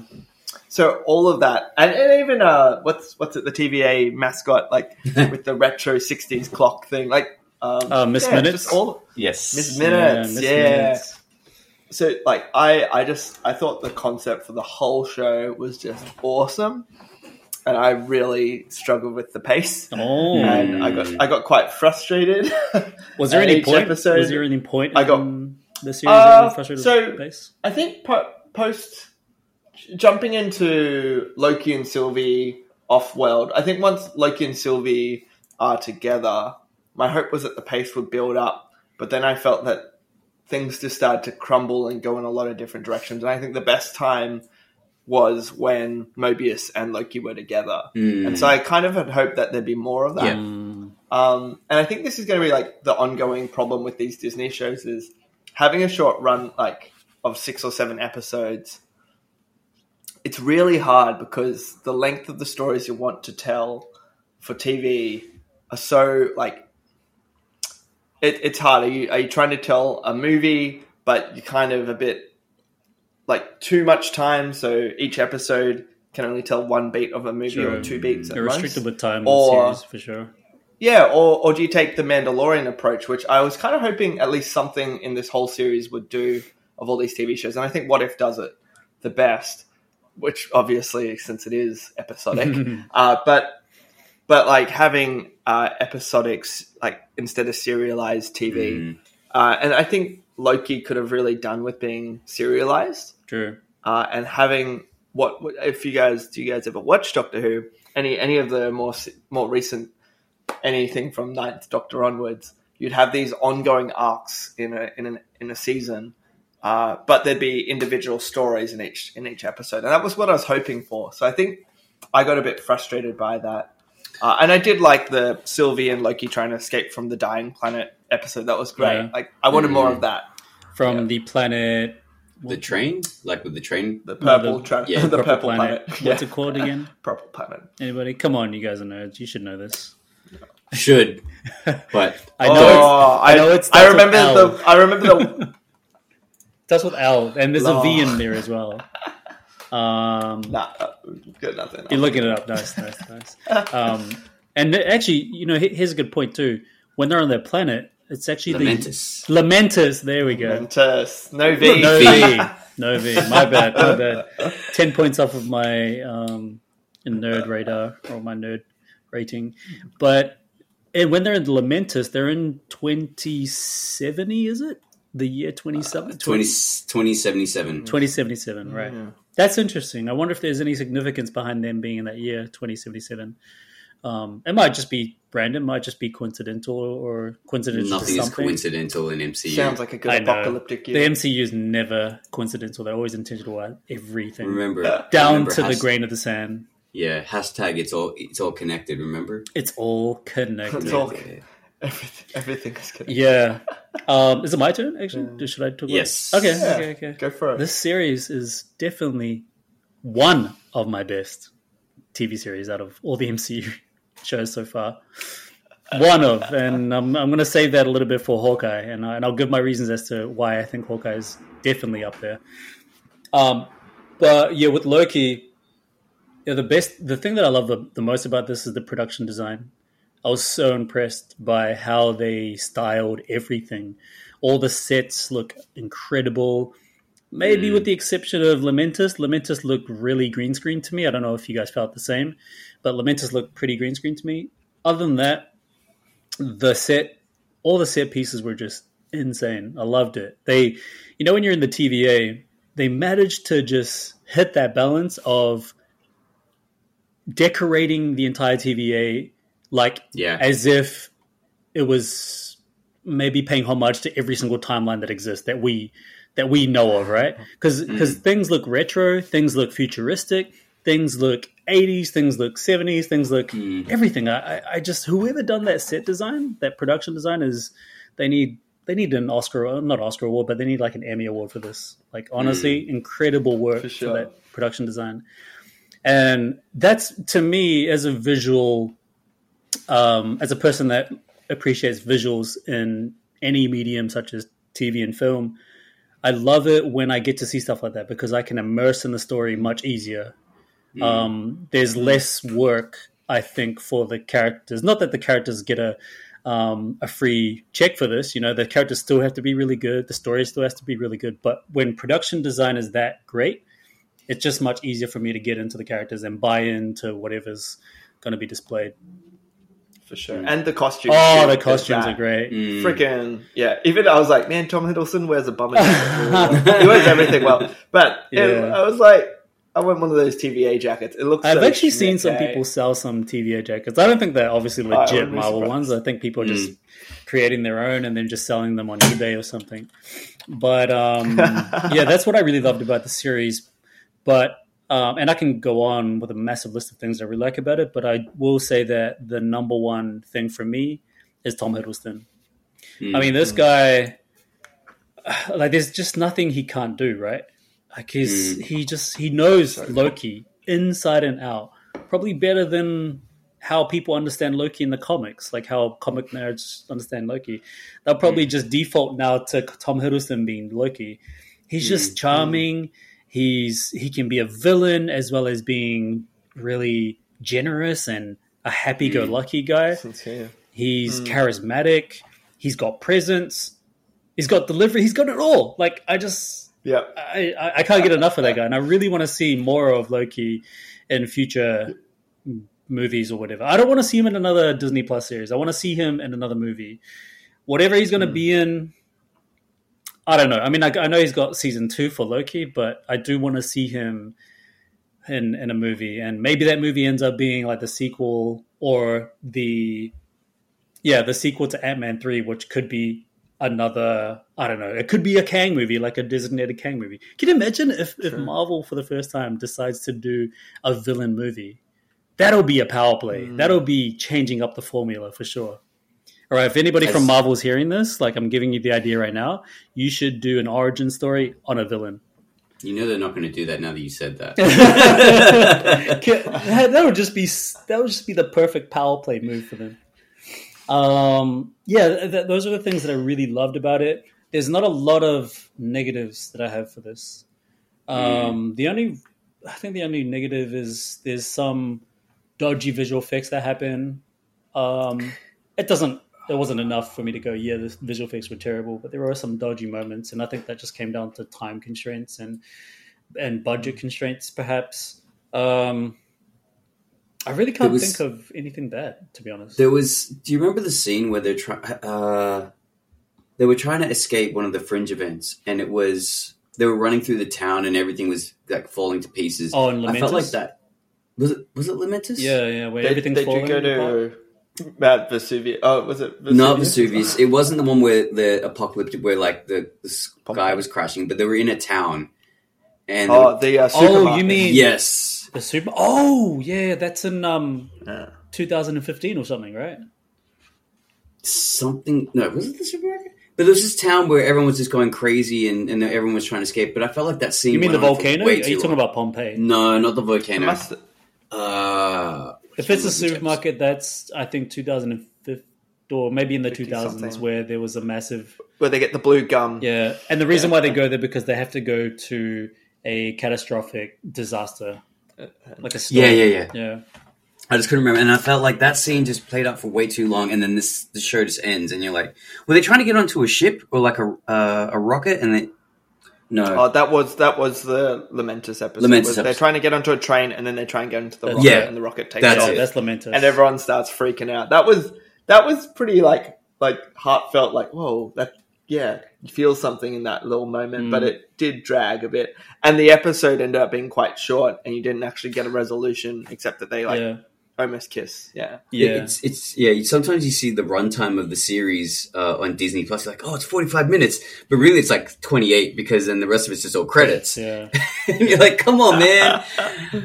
They gotta pay respect to all of the different translators. It's definitely the biggest bait that I think that happens. That episode, I think, for me, was the one that ended off not on a good note because I know they're trying to leave it open for the next episode, but it was underplayed. I think that whole episode really underplayed, and I was a little bit confused. I was like, wow, such a strong start, and then you're on this episode where they're on Lamentus, and there's a lot of dialogue that happens in that episode, and I'm not afraid of dialogue, but the dialogue just didn't really go anywhere. Like, the dialogue showed us a bit more about Lady Loki's character and a bit more about Tom Hiddleston's character, but it was all kind of like, hey, let's sit at a diner and have a chat kind of thing, you know?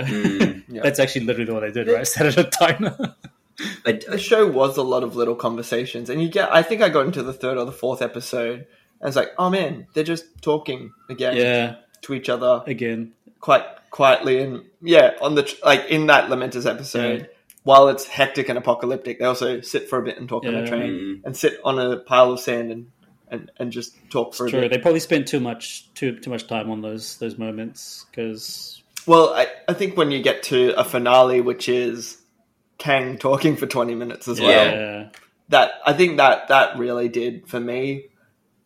Yeah, again, you move away from that. The Doctor Who of it all is there's a ridiculous amount of things seemingly disconnected and moments and people and maybe an item that enables something and those things can all kind of come together in a satisfying way. But in this it was just, and then they talked and you had to make a decision. And speaking of Kang, we should probably get to that part and then wrap up this little segment of Loki because the time is. I'm very aware of the time, and we're not even halfway through. We haven't even got to our rankings. But on that point of Kang, for those people that are listening right now who don't know who this character is, he's in Loki. He's called the One Above All. No, sorry, not the One Above All. That's actually He Who Remains. Sorry, that's actually the comic book reference. Anyway, He Who Remains. He's called He Who Remains. When that reveal happens, were you guys super stoked? Because at this point, everybody was pretty sure that it was gonna be Kang the Conqueror, but then there was just that glimmer of doubt, and that glimmer of doubt always just comes in the form of it's Marvel. They always surprise us with everything. But then they just went ahead and got Jonathan Majors on screen. So what did you guys think of that? Were you surprised? And if you were surprised, were you happy at how they handled Kang the Conqueror, a.k.a. He Who Remains? I like that they didn't say it was Kang, but they referred to it as, maybe this was the other person I was thinking of. They didn't address him by his name, but obviously there's a different variants of Kang. If you look at, Ramatut and Immortus and stuff like that. But yeah, it was interesting to see this version, and obviously the events that get set off by the events in the episode, but you see now, the multiverse and starting to come together, which is, I guess, exciting as a fan because you're like, oh my God, what's going to happen next? And there's that mystery. You're like, oh shit, this is starting everything. Yeah.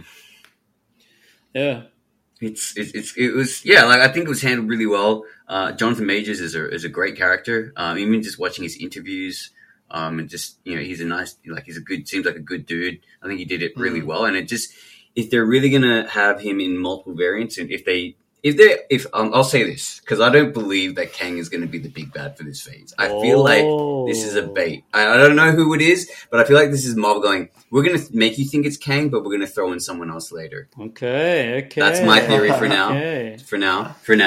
But, so, who knows? Maybe someone else will come in and kill Kang, and then they become the new big bad. I don't know. Anyway, so I'm kind of excited because I want to see Jonathan Majors play out different versions of Kang if they do allow for that to happen.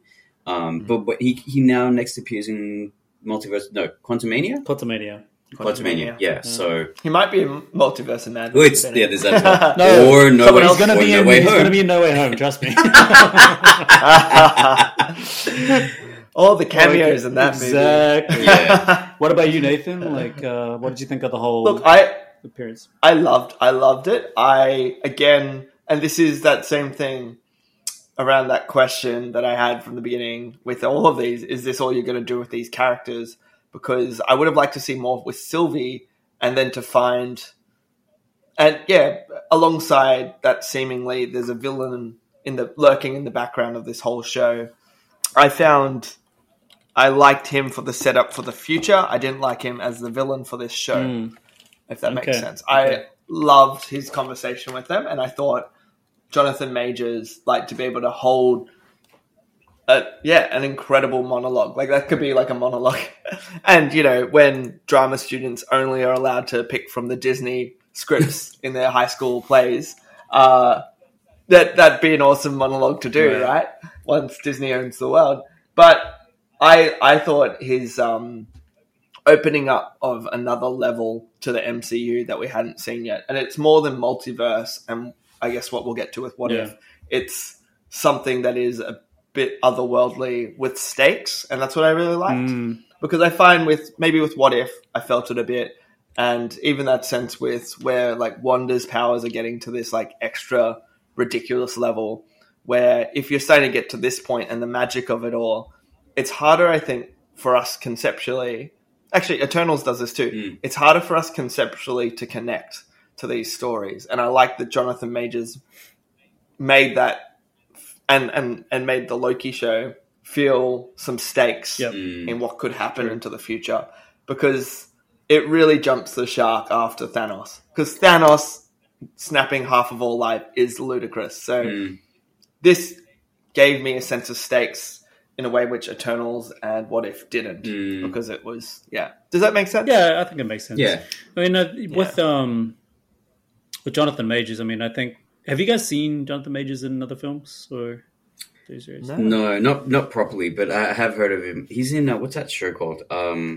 The TV series? Yeah. Yeah, I think I know the one you're talking about. Yeah, that one, yeah. That TV show that guy's in. Lovecraft, is it Lovecraft County? That's the one. Lovecraft. Yeah. Lovecraft County, yeah. Lovecraft. Yeah. I saw him recently in The Harder They Fall. Okay. Yeah, and he's great. Yet. He's really, really good. Highly recommend that movie. It's only on Netflix. When the door opens, you know, the shaft or whatever, the shaft to the, not the shaft, but the elevator door or whatever that is. It's even got a bell. Did you guys notice that? It's got an elevator bell. It goes ding, and then the elevator opens up. Yeah, when we see him sitting there, I jumped, I leant forward, and I was like, oh my gosh, they're actually doing Kang the Conqueror. And, you know, we all know this is Kang the Conqueror. He's being cast as Kang the Conqueror in Ant-Man Quantumania, because I think at first he was cast as Nathaniel Richards, but then they changed it on IMDb. So I'm not sure if that's a mistake for IMDb, or I'm not sure if but it could also be Nathaniel Richards. It could also be Nathaniel Richards. But now, like, he's just straight up says Kang the Conqueror. You know, from the extras of Loki, I don't know if you guys saw the behind the scenes that they released after it. No, I haven't watched it yet. Yeah, the behind the scenes are really cool. It's only an hour long, and Tom Hiddleston actually says it's really good to finally introduce Kang the Conqueror. I was like, okay, so these guys are not really hiding behind it, and not that it's a big secret, but it's a different story when you have cast and crew say that it's Kang the Conqueror as opposed to us saying it's Kang the Conqueror. So I loved it. As soon as he jumps up in frame, I was so interested as to how he's going to play this menacing villain. Well, he doesn't really seem that menacing in the comics, and I've seen him in some of the animated series for Avengers, and he's always that character that comes in and out as the main villain, always dies from the Avengers, but always keeps coming back as a different variant of himself. That's awesome. Really cool. So if they decide to do that character arc for him, he's just that villain that just cannot die. I don't. If they do it, it could be interesting, but it'll be hard to make it plausible for a modern day audience who just thinks, okay, well, if this guy just keeps coming back, to what end are we going to have for this? What are the real stakes? It bears no weight, exactly. Yeah. What are the real stakes here? So I wonder if they do decide to do that. But I was just, the way he is in the comics and also in the animated series, he's kind of this guy that he sounds menacing just from his tone, and I think that's just the actor who's like doing the voiceover. But what Jonathan Majors managed to do was to have this charming guy to make you feel like you like him and you'd accept him as like your friend over a beer or something. But he also has this vast knowledge that also makes him pretty dangerous. And for a scene that goes on for, I don't know, was it 20 minutes? Maybe 15? It seemed really long, right? Where they have that long dialogue across the table. It's a really long expositional scene of dialogue. And at first I was thinking, wow, this is a lot of dialogue. But I actually really enjoyed it. And I actually liked that they decided to do this as opposed to showing us. And of course they're not going to be able to show us how all of this would really go down, because it's literally the last episode. So they won't be able to show us, but it was so much dialogue, and I was listening to other critics and YouTube reviewers talking about how they really appreciated that heavy dialogue, that heavy dump of exposition too. So it seems like the exception to the rule, you know, the exception to the rule being that you you should actually show us rather than tell us, rather than like just spit it across dialogue or monologues or whatever it is. But I don't know, they managed to just pull it off, and I was so invested. And I think part of that is just the performance of Jonathan Majors, selling his character as he who remains and warning them about how there's other variants of myself that are super dangerous. And if you kill me, then it's kind of the end. And this is when the multiverse breaks out. So loved it. And I think it's the highlight of the series for me, which is... Could I ask a question conceptually? Okay. Of this, because is this a rabbit hole? No. This is from your understanding of the show. And a quick one: have you guys both watched Rick and Morty? I haven't watched Rick. There seems to be a lot of correlations, right, between Rick and Morty. Same writers between Rick and Morty and Loki. Right. So one of the key writers for Loki has been a long-term writer for Loki. Has been a long-term writer for Rick and Morty. Well, I won't say anything about Rick and Morty, then anyone who's watched Rick and Morty will follow this. But with this, the sacred timeline, have you guys had the sense that they were trying to say none of the other timelines, after Kang kind of severed them all, have been allowed to elapse until the end of this show? Have none of those other timelines been happening, or has the sacred timeline removed itself from all other timelines, so nothing can kind of get in? Because I've had that sense once the end of this episode breaks out and that kind of final shot is going back to the TVA and seeing a different statue there, is that actually the sacred timeline isn't like stopping anything else from happening. It's actually just been away from everything else, and now the floodgates open. Oh, so are you saying that these timelines... Are you saying that these timelines already existed, but we just came to believe that the sacred timeline was the main kind has just been just been pruning it off any chance for them to evolve? That's actually and I guess it's because that's what I felt once he explains it. Kang's like, until one Kang was victorious, which is me, and I ended up stopping all the other Kangs, and then I was able to create the TVA and cut off all of that. But if Sylvie kills me now, all of that will just start again, and a different me will be back here at the end of it. But that makes sense. But he does mention that there were only 3 universes, right, in the beginning. Yeah. There's only 3 universes that exist in the beginning. Does it say universes? Something like that. He demonstrates it through his like Play-Doh animation type thing, and he said there were 3. His vibranium for telling stories. It's actually really cool animation. I really love it. Like I love that the Wakandans, and what is it? Ego does it when he's telling. Yeah, that's right. He does. That's right. I totally forgot about that because I kind of forgot about Volume 2. Spoiler for my ranking. No. He mentions it. He mentions at the beginning of that part where he starts to talk about his variants that there were 3 universes, and when he discovered the other 2 Kangs, or the other 2 whatever, Nathaniel Richards, they were also trying to conquer those universes, but then he wanted to just be the guy that or like the only guy that conquers all 3, but then they all have the same idea to conquer all 3 as well. And then I guess it's presumed that because there's those 3 universes, when they conquer them, more and more variants start to appear. But then it actually, the question is, how do they appear? How do the other variants appear? We can only... It's the same question as how do all the different Lokis appear? Yeah. So you have to assume that there's always other timelines rather than just those... Or maybe the timelines exist within those 3 universes. Which is where you go back to what the Sorcerer Supreme Tilda Swinton says in Endgame, where it's like, actually think of it as these branches, but they become their own timeline. They take their own stories and create their own characters that have difference to this timeline. So you have to also presume that they always had a beginning to their timelines as well, like a full-on history, from day one up until whatever. Like Spider-Verse. Like Spider-Verse, yeah.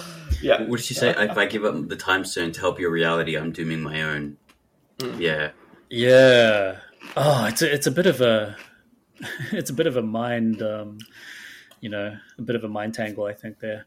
But I guess they can only explain it better or explain it in a different way, or they're going to have to. With they're different going to have to. later. If they want to get general audiences on board, which, for the most part, the general audiences are on board because they are making up all those ticket stubs. Mm-hmm. They have to make it so simple that they understand that they need to watch these other bits and pieces or other vignettes that exist within the MCU so that they can continue to make these really elaborate stories.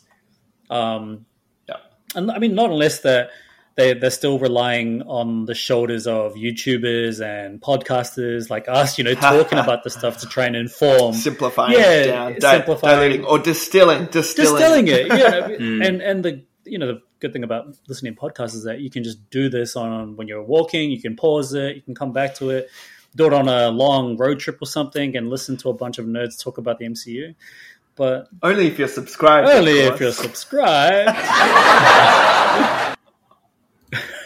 That's terrible. Yeah, so that was pretty much the end of Loki. Are there any characters that you think are gonna have an impact on the timeline, the multiverse? Because we're doing this all in lead up and preparation to Spider-Man No Way Home, but is there anything that could be impacting the multiverse break off that happens within Spider-Man No Way Home, or do you think this is a whole separate event? Because the biggest thing that happens in my eyes is that we have potentially just one event happening, which is two multiverse breaking scenarios or events, right? One that happens at the end of Loki, one that happens in Spider-Man No Way Home. So either one person is responsible for it, meaning it's Lady Loki. Why am I calling her Lady Loki? Sylvie. Either Sylvie is the one responsible for the multiverse breaking, or Doctor Strange is, and it just happens to be a coincidence that they think that they're responsible for it individually, or that they're both doing it at the same time, but it's happening in different multiverses. So here's my question for you. Where is Loki in the timeline? Well, Loki isn't in the timeline. The last part that we see Loki is outside of time. Remember, he's outside of the sacred timeline. So when he's outside the sacred timeline, as soon as a branch happens, we have to presume that branch is going to take place within their own respective timelines. So for us, it's Earth 1999. Yep. But in Loki, we don't know what designated timeline that is. It could be anything. They do say that the sacred timeline is, I guess, presumably 19999. But I don't think that's the case because the sacred timeline doesn't exist anymore now. Right? So he's like the locksmith in Matrix 2. True. Just enters. Oh, you mean corridor. What's his name? The Keymaster. The Keymaster or the Keymaker? A Keymaker? Keymaster? I don't know. Somebody will correct us in the comments. I'll correct you. But yeah, it almost seems like I don't know.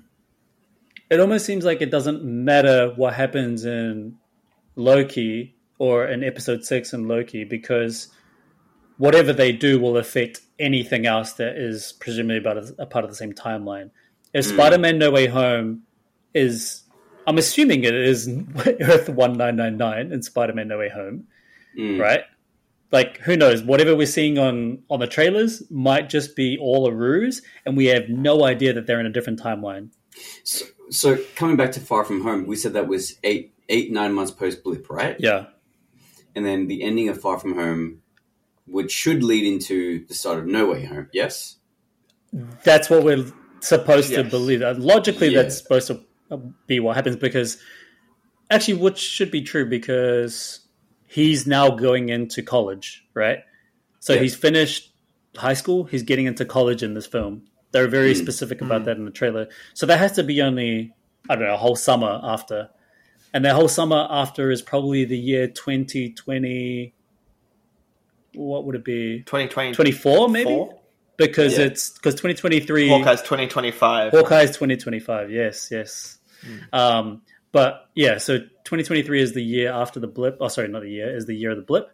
And then he gets to the end of the year, which is probably about December. Or maybe it's about now, right? Like maybe it's the because they always tend to put MCU content within the same real timeline that we exist in, apart from the fact that there's a 5-year leap now. Yeah. So maybe this is December, and then they're getting into like freshman year for college, and then that would make it 2024. So from there, some kind of timeline breaks off. The multiverse just goes berserk and chaotic, and we have to assume that is the event that took place in Loki as well. I don't know. We're streaming off pretty quickly. We haven't even got to like a Spider-Man part of the show. I think that's what we're excited to talk about. I know. But we've actually still got Black Widow, What If, Shang Chi, Eternals, and then Hawkeye. And we're creeping up to this is pretty long. As we're already at 2 hours. Do you guys just want to chop this down and just get straight into say? Do you still want to talk about like Eternals and Shang-Chi? Do you want to just quickly throw your thoughts about that? See if there's any connection to Spider-Man No Way Home? What are you feeling, Jason? I'll just... I think we can do like quick one-liners on these if you want to really summarize it. Okay. But, I'd happily do quick one-liners. We can each give our thoughts. All right, let's just go... rather than me talking about the synopsis, let's just go quick one-liners on what your thoughts are on Black Widow, What If, Shang-Chi, and Eternals. Okay. Someone starts. So, Black Widow felt like a Phase 2 movie, and maybe that was the intention, but I felt the highlight was Yelena. Yes. And I did like the family scene, how dysfunctional it was when they were all having lunch or dinner together.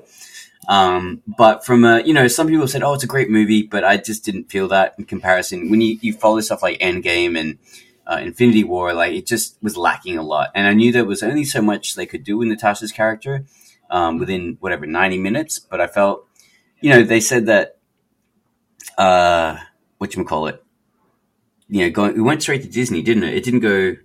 It suffered because it didn't go to theater. It went to both. Okay, it went to both, but no one really. Which we didn't get in Australia. Yeah, and Sydney. But So that's all I'll say about that. But the ending obviously leads into Hawkeye, which was a great connection. But yeah, Black Widow probably a 4 out of 10 for me. Whoa, that's a low score. Yeah, I will say that. Nathan, I love it.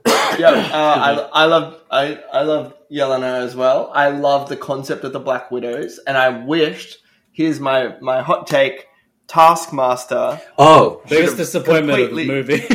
Yeah. Should have been, and I think I told River this before, should have been really a representation of all of Nat's like core Avengers of Hulk, Iron Man, Captain America, and her true defeating of Taskmaster would have been a great representation of how awesome Black Widow is. Yes. Theoretically taking down her fellow Avengers in this Taskmaster reflection of that them. would have been a better That's what I wish they had done. That would have been an awesome movie. And that's what Taskmaster is like in the comics. Exactly. Right? Yeah. So particularly taking down her Hawkeye and Captain America, like that kind of energy, like from Taskmaster, and Nat beating that would have been sick. I gave it from my very what is it? Data collected percentage. I ranked it. I gave it 35%. Wow! So also 3.5 out of 10. That's close to 4 out of 10. Yeah, it is close to 4 out of 10. We'll round up. We'll be generous. But I thought I love ScarJo, and I think she was great. ScarJo was great. Disappointing. I think that I'm really and again the whole debacle with Disney makes it an extra. The casting was great. Sour taste. The casting was great, and what's his name? Yeah. Hopper, yeah. His real name is Hopper. Hopper was great as well. But yeah, I just felt like the writing was just off. And it just crushed in too quickly. River, what do you think? Black Widow, I wanted to love it, but I can't. Like, I don't love it. I like it. I just like ScarJo. She's amazing to watch.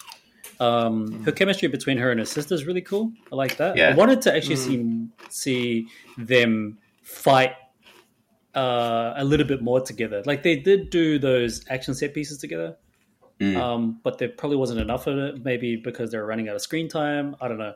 Because the movie was pretty short. It actually wasn't a very long runtime. No. But the story that she's given to try and overcome by the time she gets to the end, just kind of boring and probably the same as you, JC. Like Phase 2, I want to say it's like a Phase 1 movie. Like I think it's a better film than Thor. Thor 2, Dark World. Thor Dark World. That's actually not that harsh, though. If that's the bar for you, then you're not doing very well right now. Yeah. I was just kind of disappointed. It just felt like they had to shoehorn a movie just because the fans wanted it. And if we're talking about how, like before, you were saying that Marvel shouldn't really listen to what fans are doing per se or expecting per se, and that's true to a certain extent. But in this case, they really listened to the fans, and they thought they pulled it off. But I just didn't think they pulled it off. It just felt like they had to. They were forced into doing a Black Widow movie because she doesn't have a movie. And I'm going to remember this every single time I think about Black Widow, is the words that Kevin Feige said. And I'm so disappointed because it didn't happen in Black Widow. When people were asking, I think this was on the press tour of Endgame, or not the press tour, but like all the interviews post Endgame, because all the spoilers around and everything about Black Widow dying in that film. They said, Tony Stark got a really amazing funeral and a really amazing send-off in Endgame. Does Black Widow get the same? And then he says, quote on, like, this is an exact quote. He says, we still have one more movie for her. Implying that we're going to have a great send-off for her. And the only send-off we get is in the stinger in the credits where Yelena's at the tombstone. At the empty grave. Without Hawkeye. And I'm like, that's the send-off you're talking about? Wow, what a bait. I hate you for saying that. Like, unless the send-off happens in Hawkeye. Oh, you reckon? You reckon that's what he means?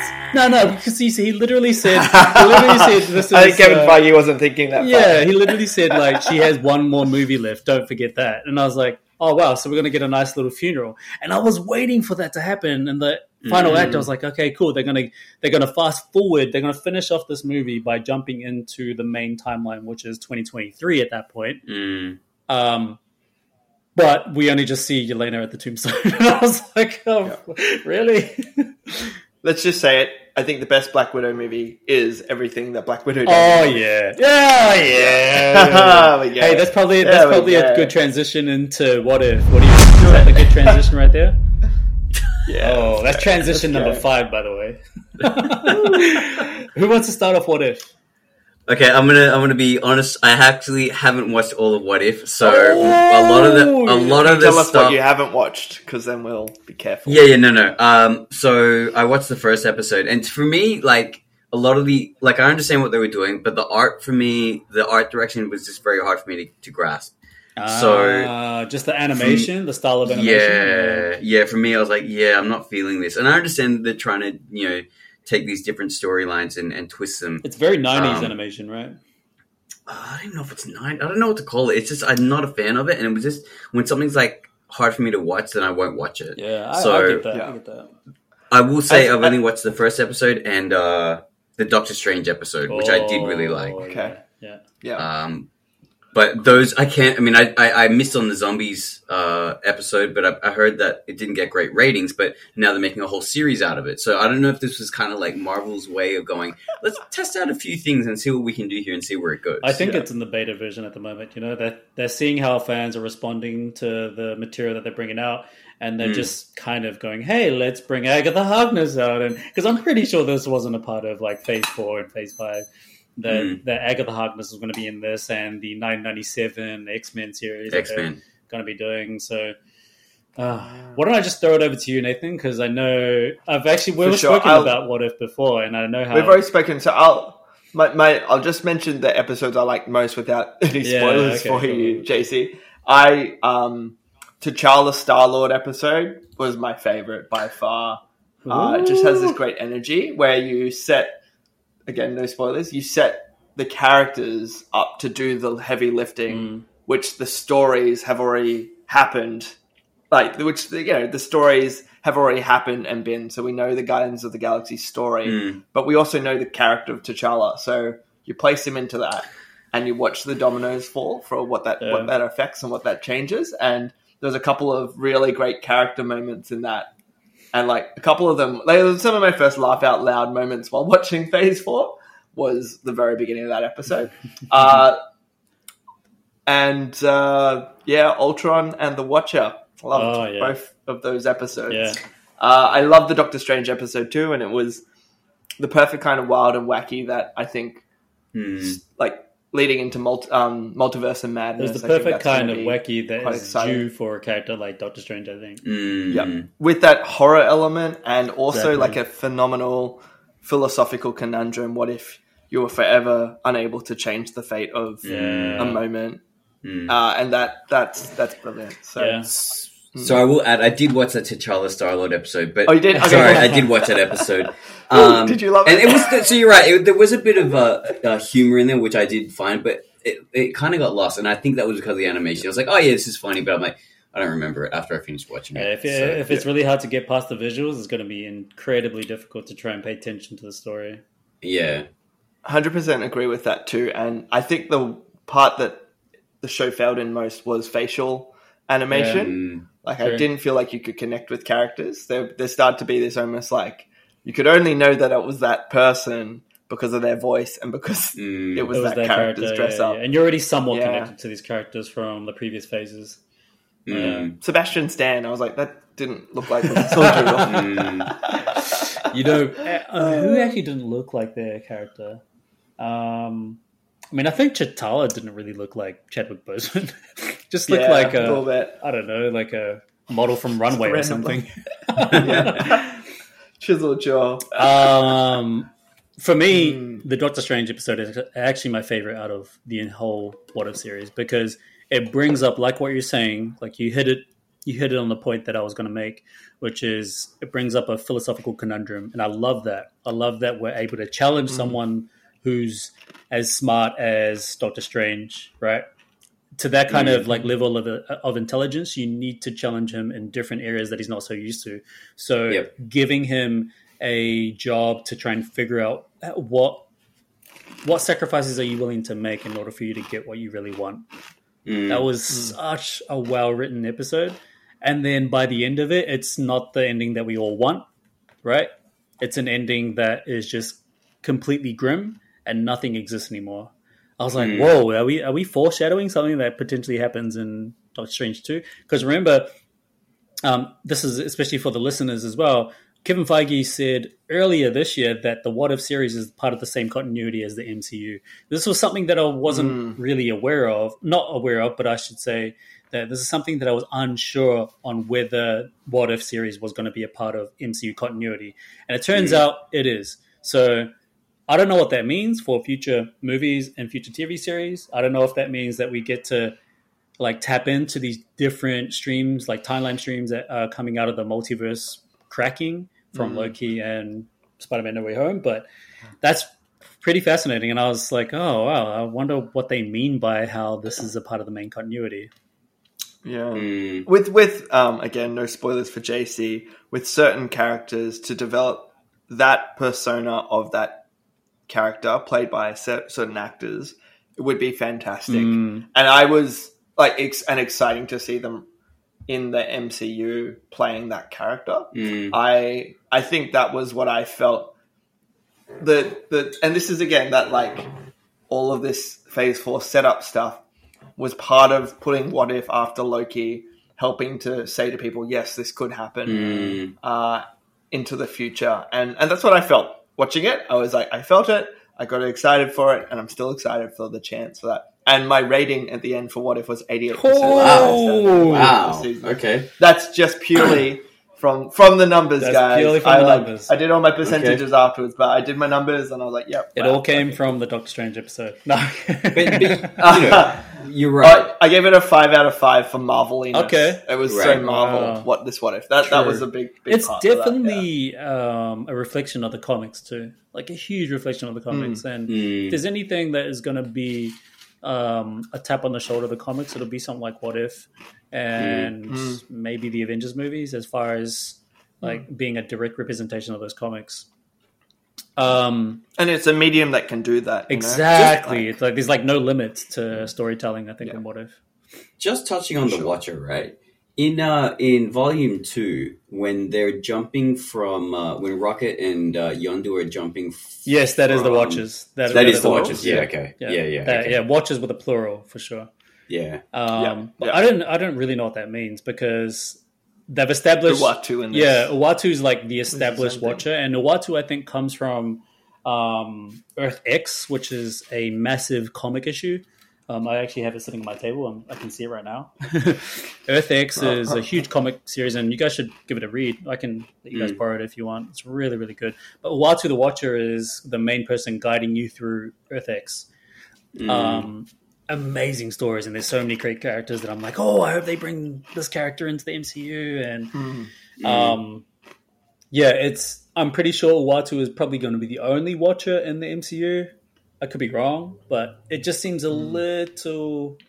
It just might be a safer move for MCU to just do something like that. Have one Watcher to be the person that watches over the entire multiverse or whatever. But moving on from What If, because we need to keep moving on. We've got Shang-Chi. What do you guys think? That was a great film. Why did you pause? No. So there's no sarcasm. I had to just think about the right word I wanted to use. Okay. I was like, that was a great disappointment. No, that was a great film. Having Simu come from a show like Kim's Convenience and then get cast. Did you guys watch that show, by the way? Yeah. I watched it all the way through. The ending was a little disappointing. I've only started it, I started it because of Shang Chi. Okay. Wow. Yeah. Working out for him. Look, it's a bit for me. Like Simu's a great actor, but I feel like his character in Kim's Convenience, like Jung, is, I wouldn't say it's the same as Shang-Chi, but I don't see a lot of I guess tonality in the way he talks and stuff like that. It's very similar. That's not a bad thing, but like... Was it too similar to Kim's Convenience? Yeah, I mean, but you're looking at like an older brother type figure who's rebellious and doesn't talk to his dad, and you look at Shang-Chi's character, it's like, well, I'm not talking to my dad, and sorry, I didn't really mean to spoil anything, but it's not really anything new. I don't know if I'm going to watch it, to be honest. No, but look, it's Kim's Convenience is a great show. It's like your modern-day sitcom, which addresses a lot of... normalities in modern day family, which probably wasn't addressed back in earlier shows. And you kind of have a laugh out of each. The writers did a really great job.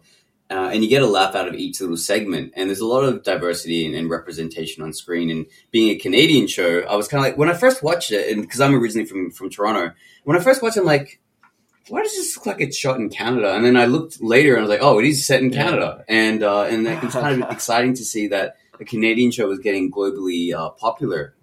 In that respect, and having a culture that's not Caucasian be at the forefront, and I found that great. So anyway, going back to Shang-Chi, this is a review on Kim's Convenience. Yes, sorry.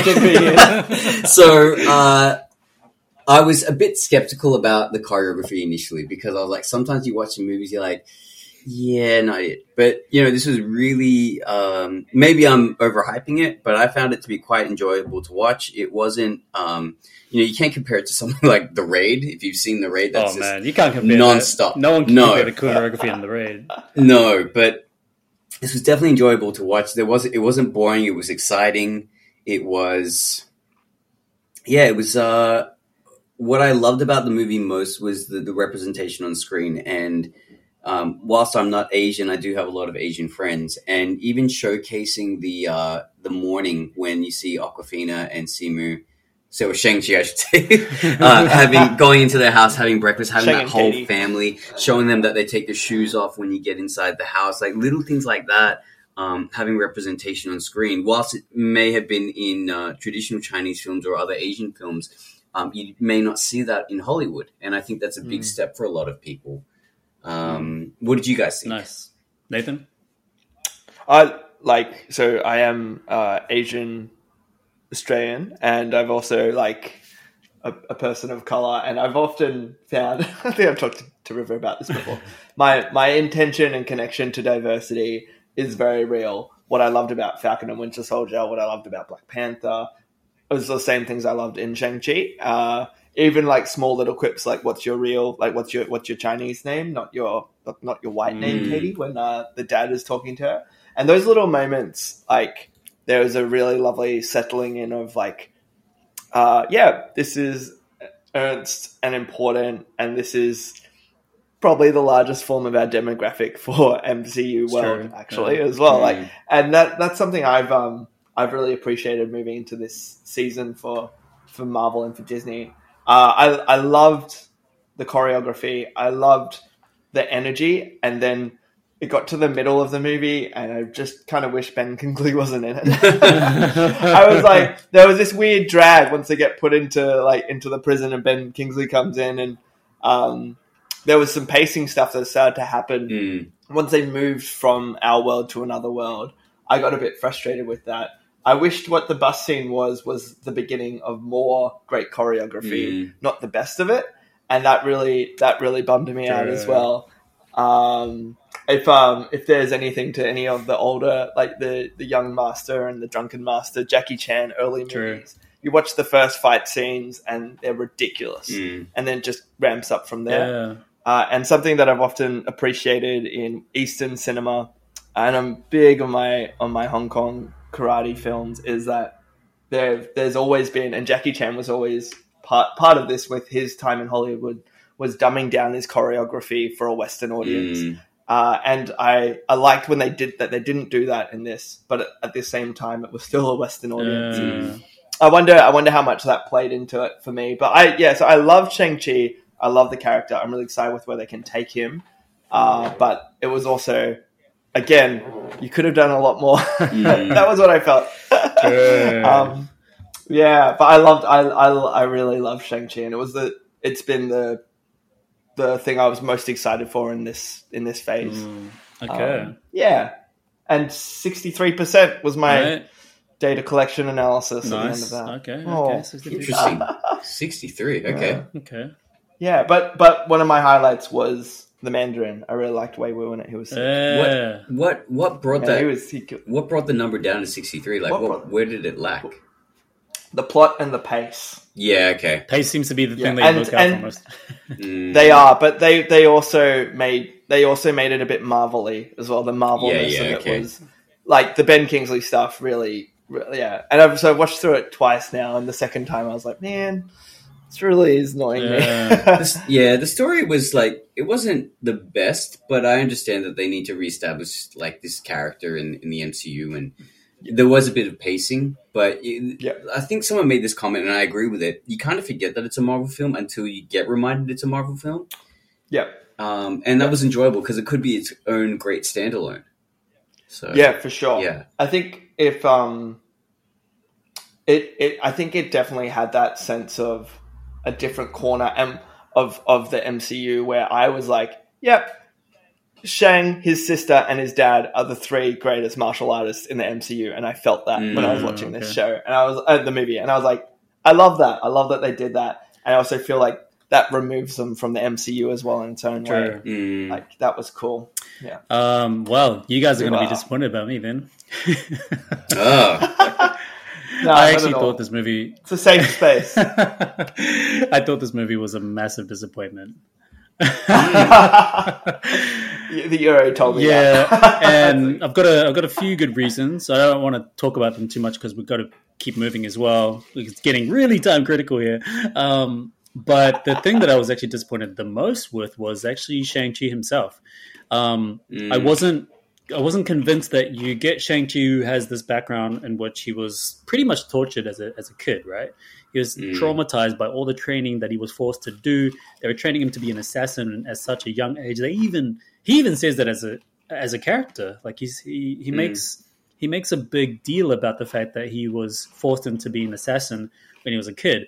And I didn't buy it for once that when we meet him as an adult, he has no sense of trauma. He has no sense of like being this badass guy. Like, how is he this generous and happy guy and very optimistic about the world when he had that kind of background? And then when we get to the end and he's sitting at the pond or the lake or whatever it is next to his best friend Aquafina, he says, I'm going to have to kill my dad. I was like, where the hell did that come from? So, how did you go from being this kid who was tortured, right? And then now you're all of a sudden like this positive, happy guy in the future, and you're very likable. You have this charisma that everybody can feel you can connect to, that's great. But that's a very big inconsistent and a disconnection from where you were as a child. And then you get to the end of it and he's like, I'm going to kill him. I'm like, oh, so you're all of a sudden a cold-blooded killer? Like, that made zero sense to me. I was so upset about like how they wrote his character arc. They could have. There seems to be this mid part of his character arc, which is when he's an adult, that they just didn't address or make the connection to when he was younger, and then especially when he becomes a cold-blooded killer, willing to kill his dad. But then he gets to that point, he doesn't even kill his dad anyway. So it was a bit of a mess, and I was like, man, Shang-Chi, you're supposed to be the guy that I really want to root for when you get into the future, bigger films, when you have a bigger responsibility, when it comes to like the Avengers level threat, right? That was the biggest disappointment. There's a litany of reasons I can also give why this movie was a big disappointment, but I will tell you what I really liked about it. I did love the fact that there were so many martial artists that we've never seen in the MCU. I love the fact that we got to see great choreography. We haven't seen that kind of fire choreography in an MCU film before. And I actually follow the dude, you know, the guy that plays the Mask. What's the Mask guy's name? Death Dealer. I follow that guy on YouTube. I've been following him since he started his YouTube channel. It's called the Martial Arts Club. And he's the guy that done pretty much most of the choreography, and he plays the Death Dealer. Amazing guy to watch on like YouTube and stuff. Can't believe they killed him off. I was so annoyed. That was pretty disappointing. I mean, he's probably gutted as well. He's not going to get another gig for MCU. So, yeah. Oh, he can. He wore a mask. Yeah, it's true. Yeah. Come back as a but different you should follow. You guys should follow him on YouTube and Instagram. What's the it Martial called Arts again? Club. The Martial. That's it. Awesome guy. They make amazing content. They do a lot of throwbacks to their favorite Hong Kong film and martial art movies. So, you know, they bring back that whole cheesy sound effects with martial arts movies with the like and all the different kind of like punching sound effects. They do all of that in all their movies or their YouTube content. Anyway, so yeah, that's what I really liked about it. I did like. I actually preferred Shang-Chi's sister more than Shang-Chi as a character because she had a better arc. It made like her arc actually made sense. You know, she was deprived of learning martial arts. She was deprived of being recognized by her parents, especially the father. And then because she was deprived of that, she decided to train herself. Yeah. And then by the end of it, she's like, I'm going to take over the organization. And I was like, great. That's a great arc. It made sense. But then Shang-Chi should have had something similar to that. His arc never really made any sense to me. That's what I really appreciate. No, I hear that, absolutely. Yeah, those are the things that I kind of like about it. I do like the filming is very different. I love like the cinematic, or not the stylistic filmmaking that they do in the forest. It's very reminiscent of Crouching Tiger, Hidden Dragon. Love that, because I think Crouching Tiger, Hidden Dragon is one of the best, if not the best, martial arts film. And I can die on the hill, and everybody can battle me for that if they want. Just phenomenal. It's a very good film. And having Michelle Michelle come back in again was so good. I was like, that was really cool. And then, like, the last thing I'll say about this is that the ending was just completely trash. I just didn't understand like why they just went in that direction. It's like they dumped a whole bunch of like CGI battle sequences, which is I'm always up for that. Like, you know, I love what they do with the Avengers. I love what they do with massive battle scenarios.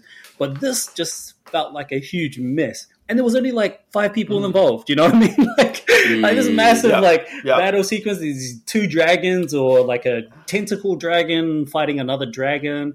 And there's like 20 people on the battlefield. I'm like, are they supposed to make us think that this is very high stakes? It doesn't feel like high stakes. They clearly told us that they're in a different world. They're in this fantastical world, which is great, by the way. I love how they can introduce fantastical characters and fantasy elements. Ta Lo, like, that's great. That's really awesome. But the way they dealt with that whole material is like, what is this? This is a big mess. I don't know if you remember, there was even that bit where Michelle Yeoh's character is telling them about how Ta Lo isn't just this village. It's also great epic cities, which are more like populous and more technologically advanced than Wakanda. Kind of thing. Right. And you're like, oh, well, show us that. Like, show us, don't tell us. I would have loved to see this like crazy, like, if you guys know much about Afrofuturism, like having an Asian futurism as well, which is already kind of something of the present. Right. You know, the Singapores, Macau, Gotcha. Yeah. Like, that would have been like awesome to see that kind of energy. And you get a bit of that with Macau I just keep thinking Mei Mei, his name for sister. Is that Mimi? His sister's fight club. Yeah, that's right. That she has. That kind of. I kind of wish that more Asian futurism was present with Carlo, and I was like, I don't mind them going back to like a more ancient China, but at the same time, it was funny. Oh, actually, the one other thing that I really liked about this was the stinger. The mid-credit scene. That was amazing. The fact that we get to connect it with something that they've never actually recognized or understand, this material, this piece of technology, the rings, which we all have theories for, but maybe we can get into those theories a little bit later. Should we just jump... When we talk about Eternals? Should we jump straight into Eternals? Give a quick summary? Wait. Yep. Play the transition sound so we know. Play the transition sound. Okay, we're going to go into Eternals right There we go. You might need to edit this one, River. Who knows? I don't know. Should I jump in and tell my first impressions? Because haven't actually had that chance. Yeah, you go first. Go. All right, so Eternals, I reviewed this recently. It was actually one of my first, if not the first episode that I reviewed on Legit Cool.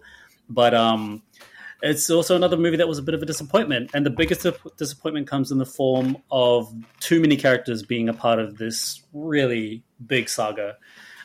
Way too many characters. I have no idea why Kevin Feige greenlit this idea of doing 10 characters. I thought he knew better than that. We spent, when I say we, I'm talking about us being a part of the Kevin Feige family. We spent this whole time building up 5-6 great characters leading up to the Avengers film in 2012. And then all of a sudden they want to jam-pack 10 new characters into one film, like or 11. Yeah, none of that was earned for me. I don't know. Like when people are saying that they like this film, I'm struggling to understand what they liked about it. Yes, you can say the visual is amazing, which I can agree with everybody. The visuals is probably, honestly, the best filmmaking visuals we've seen in an MCU film because it also feels different. It looks like a movie that was directed by Christopher Nolan, or at least like the way the camera use in this and the cinematography reminds you of like Denis Villeneuve or Christopher Nolan. I don't want to underplay Chloe Zhao here, but she does a great job at using that kind of filmmaking that makes it really gritty and tangible, that it's a part of the world that we're all familiar with. So that's great. But just unfortunately, it was so underwhelming because there was way too many characters and I couldn't actually connect with any of them. When people are saying they connect with these characters, I'm like, what are you connecting to? The fact that it's a famous person, Angelina Jolie? Like I felt like they just had to carry these characters because of the famous people. And the ones that weren't so famous, you're kind of just like, all right, I don't know what you're doing here. Like you're not really contributing to anything. Like Sprite, for example, I don't know what Sprite's contribution was really to, especially in the end sequence. I mean, the only thing she does is just stab one of her Eternals. So that's kind of the disappointment. But the upside is that I do love the character Cersei, and I do love the character Icarus. I wanted to see more of their relationship because their relationship just wasn't really believable for me. They just spoke about how they're really close and literally just dropped the fact that they've been together for 5,000 years. I'm like, okay, great. But I mean, that's just words to me. I don't really care about your relationship otherwise. And I think the score is pretty good for the most part. When it gets to the battle sequences, when they're fighting, the fighting sequences, as good as they are, they felt like they were a different movie compared to the movie that we were watching. Right? Like, I just felt like it was a different film. I was like, you got this action movie and then you got this heavy dramatic or sometimes melodramatic piece on screen for like a good hour and a half, and then all of a sudden we've got these amazing Marvel, going back to that Marvel thing, Marvel-esque action movies, like, oh yeah, it's a Marvel movie. I'm like, I felt like they were just two different movies, and I was like, it's great, but I'm like, they're not really the same thing. Anyway, so that's my piece. I'll throw it over to you guys. Nathan, you go. I loved it. I think I've talked to... I'll turn him off on the podcast. Yeah. Bring it on. I think for me, I love the otherworldly. I love good cinematography, and I agree. For me as well, I can suspend certain disbeliefs, which I really enjoyed. So I think I talked to River after because we saw this. Oh, we saw this in the same on its release. Right. Yeah, that was what I did like was the diversity, where I was like, yeah, if these beings were sent to Earth to shepherd it into its unknowing demise, these people into that these 10 Eternals would be representative of the people and would be able to slip into that world, but also influence it. And so I'm a big mythology buff, and I love playing pretend for these very human characters who are also so otherworldly and immortal and basically gods, that you could see how they could have wended and influenced humanity's creation. So I think what I like when I watched it, and I've seen it twice as well, was seeing maybe the sense that Chloe Zhao was letting history or the mythological history of humanity do the storytelling on her behalf, so that she could say Festus is representative Hephaestus, Gotcha. or even Sprite. You could imagine her as the pixie that inspired Peter Barry to write Peter Pan, or the Irish to like have this love of fairies, or even especially Athena and Angelina Jolie's character as being the huntress goddess of the Greeks, and all of them also being this like hodgepodge family that.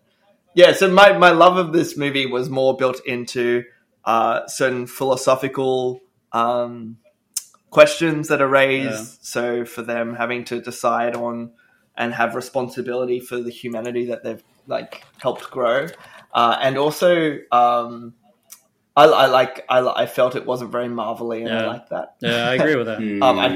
I did really enjoy the action. The action and the energy of the action was what I wanted more of in Shang-Chi, the amount of action and energy.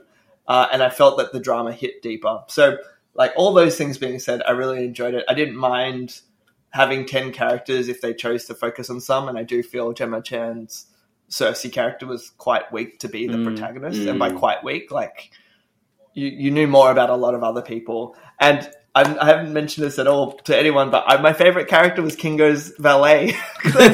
He was representative of humanity. He was fun. When Kingo just leaves. And he's like, he's like, even when they pray when they're burying Gilgamesh, but also just at the end when he's like, thank you so much. Yeah. You know, like, I really appreciate it. I'm a human on this I really appreciated that. And so I love that. I appreciate that. Yeah, I was like, so I felt a lot watching this movie, and I enjoyed that. Yeah. That's my defense. Yeah, it was good. I gave it a 67% was my final. You know, I can probably agree with the percentage. Put it that way. Cool. Awesome. Yeah. And I agree with that. Like, I definitely don't think it was... Yeah, I hear you, River. All right. Okay. JC? I'm trying to think of where... Okay, I was looking at where it is in my rankings. 67. I think maybe it's a bit low. Maybe it's a bit lower than that.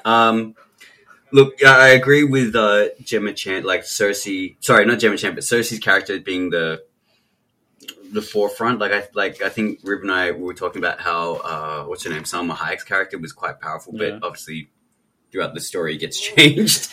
The biggest disappointment of her character, just it's dying halfway through the movie. Yeah, look, and I know that these things have to happen in some of these films, but you know, I found that it's really weird and probably not off-putting. I don't know what the word is. But to have Angelina Jolie not be at the forefront, you know, having her play this background character was a little bit strange to me to understand. And it's not a bad thing. Like, of course, if that's the role she's gone for, that's fine. I found the cinematography, like, you have Chloe Zhao's, like, beautiful visuals. And when you see these flashbacks to Icarus's and Cersei's relationship, you see these beautiful visuals and you do feel in those moments. I did, like, oh my God, this is nice. The writing and execution, however, when you put all these elements together, I feel like there's something amiss. Like, you hear these one-liners that come in, and you just feel like, okay, that was funny, but like the execution was not right, or the timing wasn't right. And that was largely with Kingo's. You know, it was a lot of like Kumail Nanjiani's kind of humor. And I feel like his character in a lot of things, like even in Silicon Valley, if you haven't watched that, that's a great series. It just, you know, he almost feels like he plays Dinesh in that series, and it almost feels like the way he just portrays Kingo is almost very similar, with the humor and just his sort of attitude. One thing that really bothered me, and I think I spoke to River about this, is like, why was he not in the final battle? Why was Kingo I'm like, I was all for it. I was saying to River, I was counting on my hand during the movie. I was like 1, 2, 3, Kingo's going to appear, and I kept counting. I'm like, oh, he hasn't shown up yet. I'm like, he still hasn't shown up, and then I found that to be really off-putting. But then I think we liked how we had that kind of meta where you can mention like Batman and Superman, like you have Clark Kent mentions, where they used to be really taboo before. And you had, you'd see the Star Wars in the background references and stuff, and that was kind of cool. I think the explanation for Kingo not being in there was that he just didn't agree with how the Eternals were going to deal with Icarus, but he disagrees with Icarus, or even with Tiamat as well. Yeah, true. Yeah, that's a good point. He just didn't agree with how the Eternals were going to deal with this whole conflict. So yeah, that was his explanation. And I agree, probably should have been a better explanation. It just didn't really make any sense with his character, I suppose. But like his character's supposed to be a loyal person, so I guess we can give them that. But it just wasn't enough. I was like, okay, cool. You're just not going to include an Eternal. Okay, whatever. Yeah, I think he had a mix of both being loyal, considering them his family, not liking the family dispute, and also he said it the most, that Icarus was the strongest. Yeah. And I think he was like, I don't want to get into a quarrel with Icarus, both because he's my brother and also because he's too strong. Kind of yeah. And the inevitability of this all, it's almost like not only was he resigned to his fate, but he's kind of just, this is what we were made to do, which again, I think so. So that's why that's a nod at his loyalty, I suppose, right? I can dig. That's because he's very loyal to Asham. So, yeah, absolutely. And you feel that as the movie progresses. And by the way, he wouldn't have been able to do anything in the final battle. He has freaking guns, man. Yeah, guns, man. Until he does his Kamehameha blast. True. I was so stoked when he does his Kamehameha blast. But Shang Chi can do that too, so whatever. Just going back to Volume 2, though, because you know how the first, if I'm not mistaken, Ego is the first Celestial we get exposed to, right? Ego? No, he's not the first. The first Celestial we get exposed to is I can't remember his name, but he's the one that picks up the Power Stone. The Searcher? Not the Searcher? Not Ronan. Or no. He picks up the Power Stone and he decimates one of the planets. Through the demonstration that Benicio del Toro Guardians 1. That's the first. That's the first Celestial we see. We don't really get introduced to Celestials. Is it the Collector basically just says that? Oh yeah, that's his name. Yeah, the Collector just says that this is what happened this is how the Infinity Stones exist, and this is how it's used. And you see how Celestial use it on a planet. But just talking about how, I don't know if this is in a parallel, but Ego's obviously mission is to have his expansion and needs Quill to help power that expansion. Where I was going with this now. Celestials and Eternals. Celestial, yeah. But it's just interesting to see how Arshan was wanting, Team Up to Rise, and I guess this is going to come into maybe the theory part later about where this phase is going, or where future phases are going, and who the next big bad is going to be. But we're, like I was saying before, we've got Kang at the forefront, which everyone is talking about. But if the Celestials are a much bigger threat, and you have other people later on, if they're bringing in Fantastic Four, I'm not going to say anything after that, but just where this can go is, I don't think it's necessarily, like I said, I don't think it's necessarily going to be Kang, but I just think the movie could have been done a little bit better. I think there was just a bit of a rush, and I think having, like you were saying, too many characters and only having a few to get a bit of limelight is fine, but it kind of makes you question, if this is the only standalone film that they're doing, because the second one hasn't been greenlit yet, right? I think we just have to presume that the Eternals are going to appear individually across different films, or maybe as a collective. The Eternals finishes on only the 3 being taken into Celestial Jail or whatever. That's Kingo, Phastos, and Cersei. They're the 3 that have been taken away. But then the other Eternals, such as Sprite's still on Earth because Sprite's a human now. We've got Thena and we've got Druig and Makari. They're on the ship. And then they meet the most disappointing character to be introduced into this, Harry Styles. He is a character, isn't he? He is a bit of a character. I mean, and that character is a little bit of a throwaway character in the comics. He's just a guy that doesn't really have a power other than the fact that his power is about seducing people. He can make them very lust after him. That's literally his only power. So maybe Harry Styles is the best person for that. I don't know how much he's going to enter the MCU. I hope not much because, I mean, it's not just the fact that Harry Styles. I think he's a good actor. I like what he done in Dunkirk. I think he's actually really good in Dunkirk, even though it's a small part, but I think he done a good job. The fact that he's playing this character, I don't think he's going to be appearing much. I think he's a character that's just going to die. He's a guy that's just going to set up maybe Adam Warlock because that troll, Pip the Troll, is famously known to be with Adam Warlock in the comics. So it was weird when Eros, is it Eros? Eros, yeah. Eros. Star Fox. When he shows up, I'm like, Star Fox? Harry Styles? Like, what the heck? And then but Pip the Troll, I was like, oh, as soon as Pip the Troll came out, I actually thought Adam Warlock was going to appear. Because remember, they already announced the casting for Adam Warlock, which is... and they've had two... Will Poulter. Well. That guy's great, by the way. What a good casting. I never would pick that to be a really good casting, but that's a really good choice. So I thought that Will Poulter was going to appear. I was like, oh, wow. But then it was Star Fox. And I was like, what? That doesn't really make sense, but whatever. So that's, I guess we can just wrap up Eternals there. You didn't want to talk about your highlight, your stinger? Oh! Come on, man. I left that for you. It. Yeah, true. I think I just wanted to move on from Eternals. Yeah, you're right. I mean, the best part about that was just the fact that I was screaming and yelling Blade. Did you hear me, by the way, Nathan, across the cinema?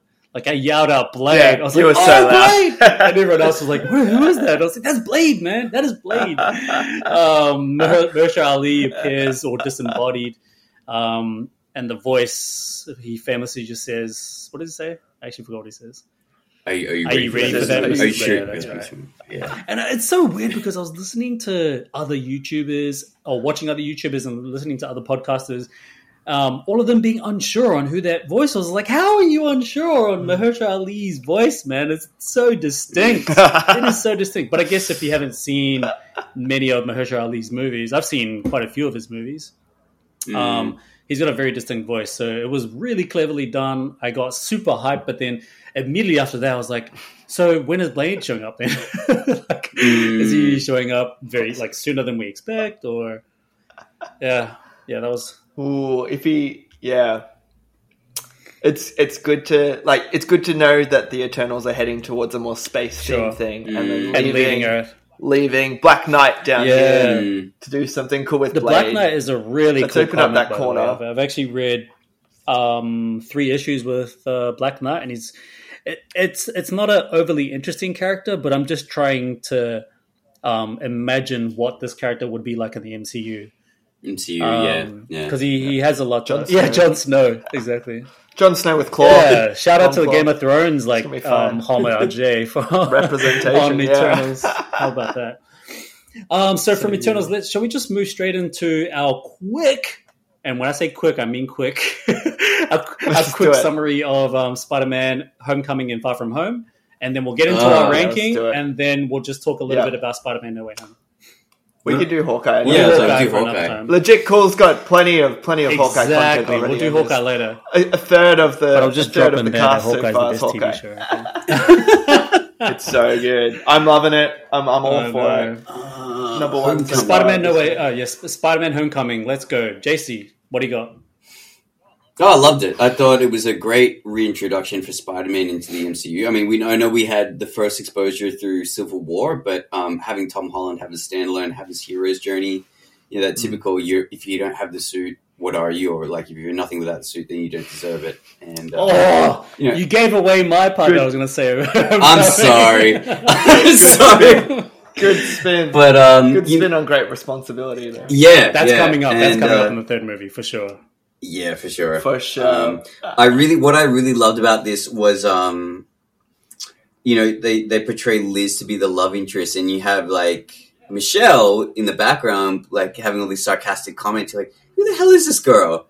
And then that big reveal at the end is like, oh, they call me MJ. I'm like, and that was a big moment for me. You know what's funny, actually? I actually didn't even realize that was going to be MJ, because I didn't look at the credit crawl. I didn't look at the IMDb cast. I knew that Zendaya was going to be in it. I just didn't know that she was going to be cast as MJ.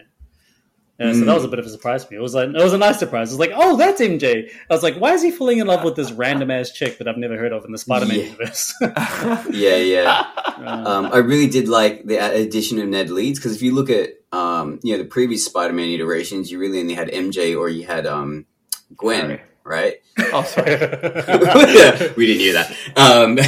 But then you had, obviously had Ben in the previous iterations as well. Uncle Ben, sorry.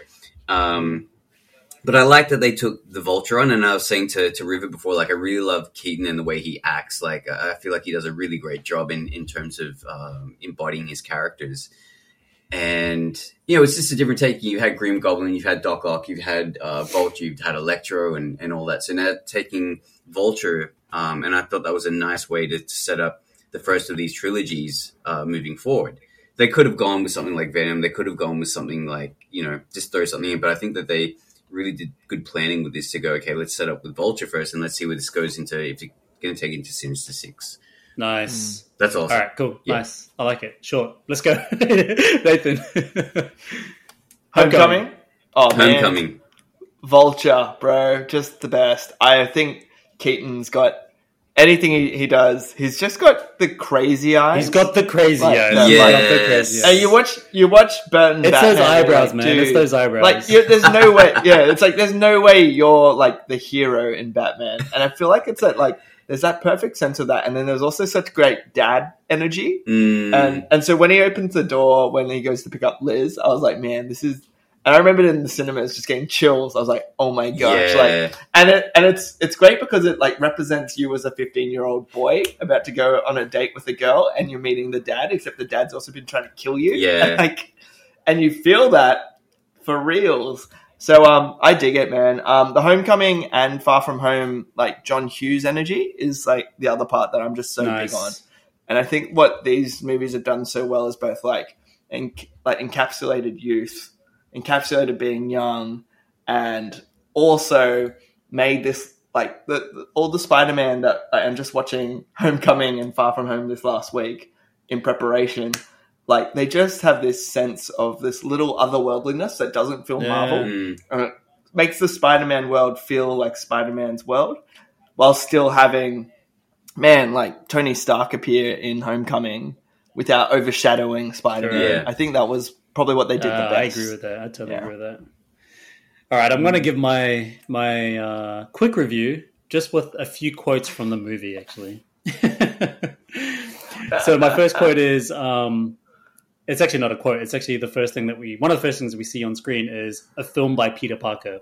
I thought that's such a meta way of telling the story, because the whole film is literally about a film from Peter Parker. It's kind of like his way of us. It was a way of us seeing what his world is going to be like through his eyes and the way he's going to write it. When we go on the journey with him throughout the film, he's trying to write his own story, right? He's trying to write his own journey to becoming the hero that he really needs to live up to or wants to live up to. But he's always faced with different challenges and always arguing and conflicting with Tony Stark being his number one mentor, his sort of replacement to Uncle Ben or something like that, you know? So I think the way that it starts with a film by Peter Parker was just ingenious. It was awesome. A quote here, see if you guys can actually pick this up. That's not a hug, I'm just grabbing the door. You're not there yet. You're not there. And then, of course, that's paid off in Endgame, which was such a moment. Here's another one of my favorite quotes. Pretty sure this guy is a war criminal now, but whatever. I have to show these videos. It's required by the state. And alongside that, it's like, I took his shot. That's right. So that guy's so good. He's actually in No Way Home as well. So it's because he's not really in Far From Home, is he? The PE teacher. Far From Home. Oh no, he's not in. He's not in Far From Home. Because they're that's right. Yeah, so he's in No Way Home. I saw the cast list for it. Oh, okay. So good.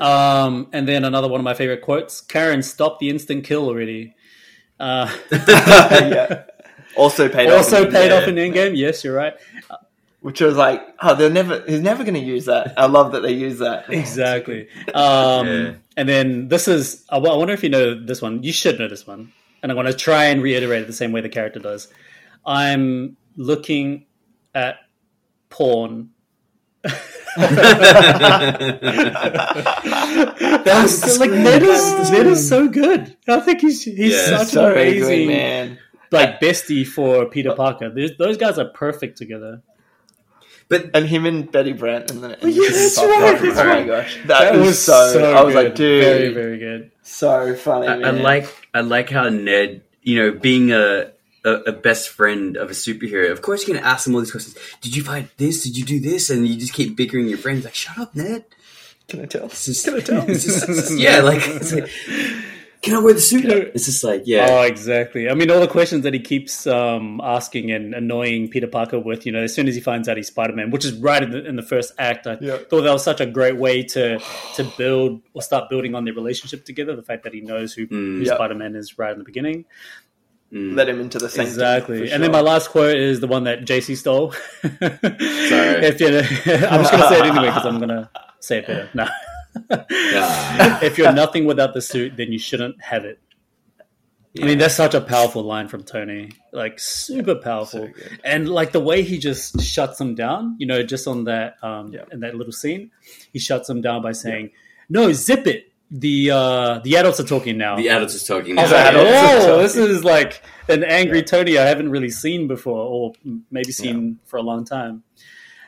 But like father protector. Tony. And that's what I love about their relationship. He's like a father figure to him, the father that he never really had, or the father that we don't even know he has, because they haven't actually mentioned it in the MCU. But he is a father figure for him, but he's also a role model, an inspirational role model for him. And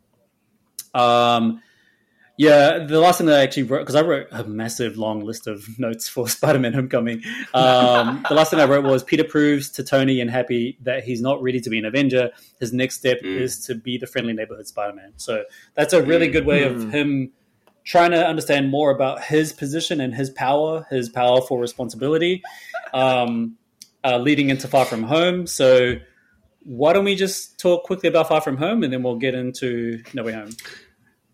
I want to add to that just quickly. I like how he says, he wants to stay on the ground, right? And then he ends up going to space. Yeah, he does. Right? He's like, I want to stay on the ground. I want to be my friend. That's right. Yeah. And then you've been to space. Anyway, Homecoming. Sorry, Nathan, you can go first. No, Far From Home. That was... Oh, sorry. I was like, I wanted to start with a quote, which was, "Bitch, please." That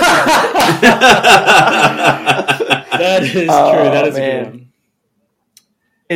one. So Far From Home, I don't like as much as Homecoming. I agree. And my two ratings, Homecoming was 97% and Far From Home's 92%. That's close. Okay. However, it's close. It is tight. And the more I think about it, I think this rewatch just last night of Far From Home for me kind of really settled it into its place where I was like, I wasn't really keen on the rewatchability. And maybe again, this is me getting excited about where something can go. And in all honesty, it would have been awesome if Mysterio was exactly who he said he was. Sure. And I think it was that same thing about prepping the concept of multiverse by saying, this guy's from a multiverse, and then pulling that rug out from under you and saying, actually, no, he's just one of Stark's employees. Yeah.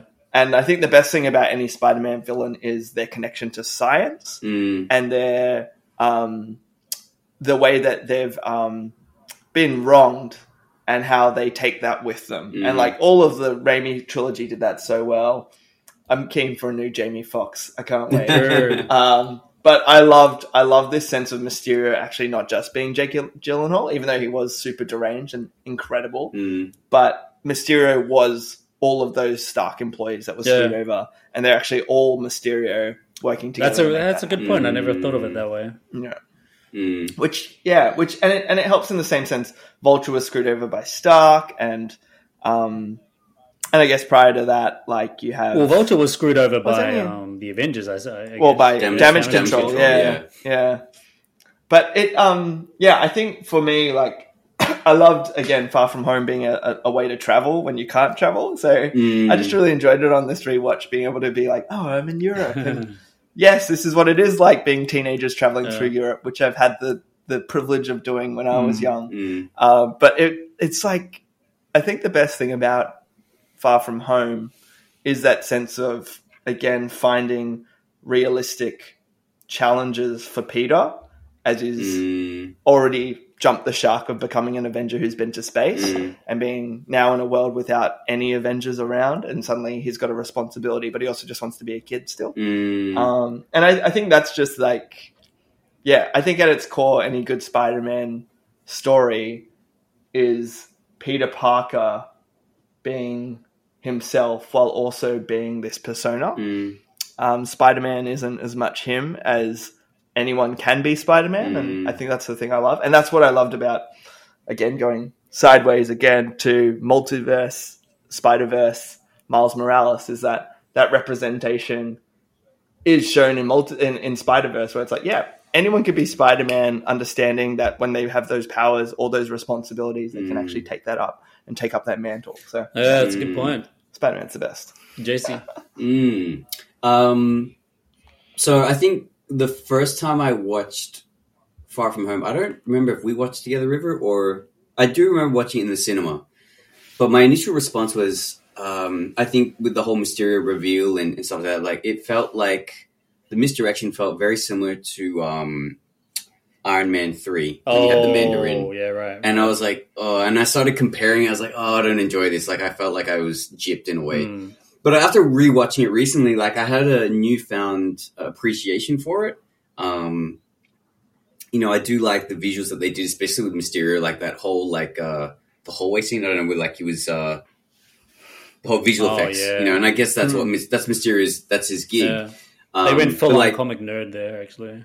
Yeah, man, but that was really enjoyable to watch. It like kind of was taken out of the real world, but into this sort of comic book world. It's like, oh wow, this is kind of cool. It was interesting to see how they took the story, because obviously they implemented the fake Fury and Maria Hill. It's like, there's all these elementals around, and we have to defeat them, and I think there was definitely a lot more cohesion building on the previous story that they did with Homecoming into Far From Home. So they're building on the relationship between Ned and MJ, and obviously MJ working out that Peter's Spider-Man. That was kind of cool, rather than him telling her. And even Aunt May as well. And May, that was at the end of Homecoming. He's like, what a great way to end that. Oh, man. Oh, God. Yeah. A great payoff for this one as well. So I'm looking forward to the payoff at the end of this next one. Yeah. Hopefully there should be some kind of drop. Going back to Eternals quickly, but you have Kumail Nanjiani in Silicon Valley. I don't know if you guys know, but Mr. Starr, who plays the decathlon teacher, is Guilfoyle in Silicon Valley, and the chemistry between those two in the series is just worth watching, because they're just bickering at each other. So you want to see Kingo and the decathlon teacher?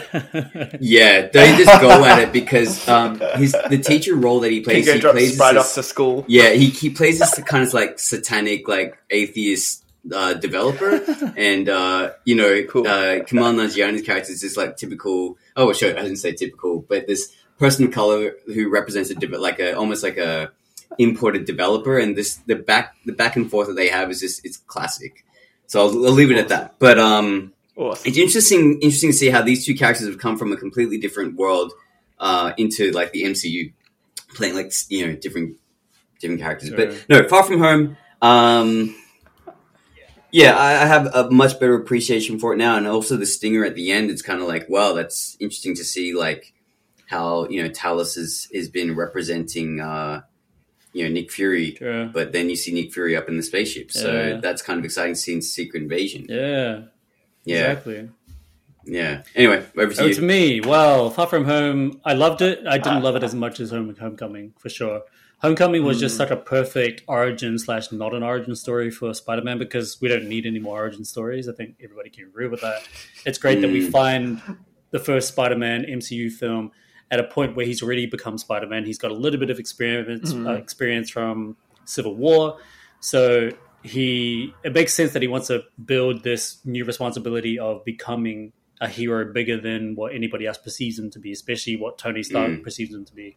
And then when we get into Far From Home, I love the fact that he's still down and out by the fact that he's lost Tony Stark. And that moment, I'm actually getting chills thinking about it. That moment when he's sitting in the plane with Happy and he said, I just miss him. Yeah. And he's like in tears and he's all battered up. I was like, I'm starting to choke up already. I mean, I had enough of crying when it came to Endgame. I don't really need to do more of that in Far From Home. But it's great how they pay homage to Tony constantly, especially in the first act. Like, you see his face everywhere. You see graffiti in homage to him and stuff like that. And then the reminder when Peter brings it up saying that he just misses him. And then Happy says, we all miss him. I miss him too. And it's such a moment that it's just so essential to his character growing that he needs to accept that Tony is gone now, take on the words and the support that Tony has given him, especially the ongoing support, even when he's dead, with Edith and all the technology. Take that on and learn to become your own man in the future. And I guess we're going to see a lot more of that in No Way Home.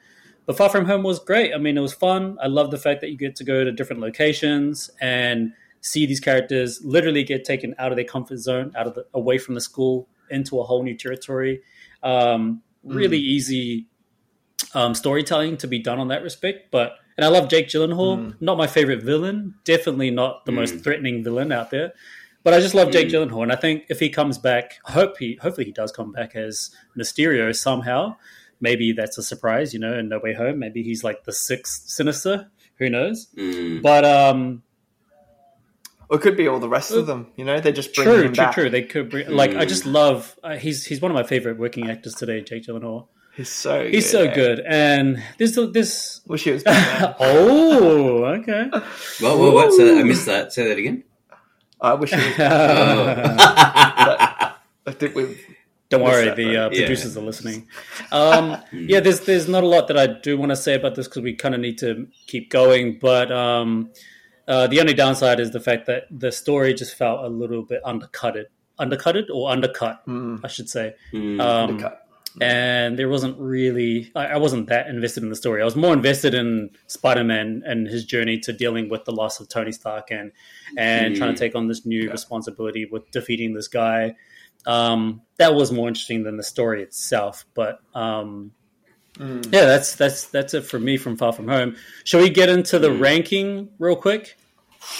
I don't know how we're going to do this. So the way we should do this ranking is we should just go movie by movie, and then just when I say small elaboration on the top 5, just keep it really, really short so we can wrap up this this episode. So you're going by the name, or are you going to go by the rank? We'll go by the rank. So go rank, and then just say number 31 is so-and-so, and then go for. So maybe work your way from the bottom to the top. Bottom to top. Wow. Yeah, that way it's building anticipation. Okay. You don't care about that. And then I'll throw one of these in for like the top 10. Okay. All right. So who wants to start off? Nathan. I'll kick it off. I've ranked, but I've also placed things in tiers just to give it a sense of like some things, even though they're next to each other, one's in a tier below, one's in a tier above. So my F tier, there's 3 at the bottom. Starting with Thor, Dark World. Yes! Number 31. All right, let's go. Then number 30, The Incredible Hulk. Yeah, okay. 29, Ant-Man and the Wasp. Not a fan. Not very memorable. Then I'm moving on to my C tier. So these I would call my ordinary or mediocre movies. Black Widow, and then Iron Man 2. Oh, okay. Right.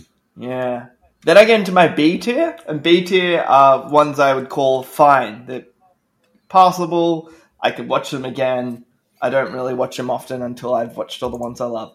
Ant-Man, then Captain Marvel, then Thor, then Falcon and Winter Soldier. Oh, wait, what number are we up to, right, by the way?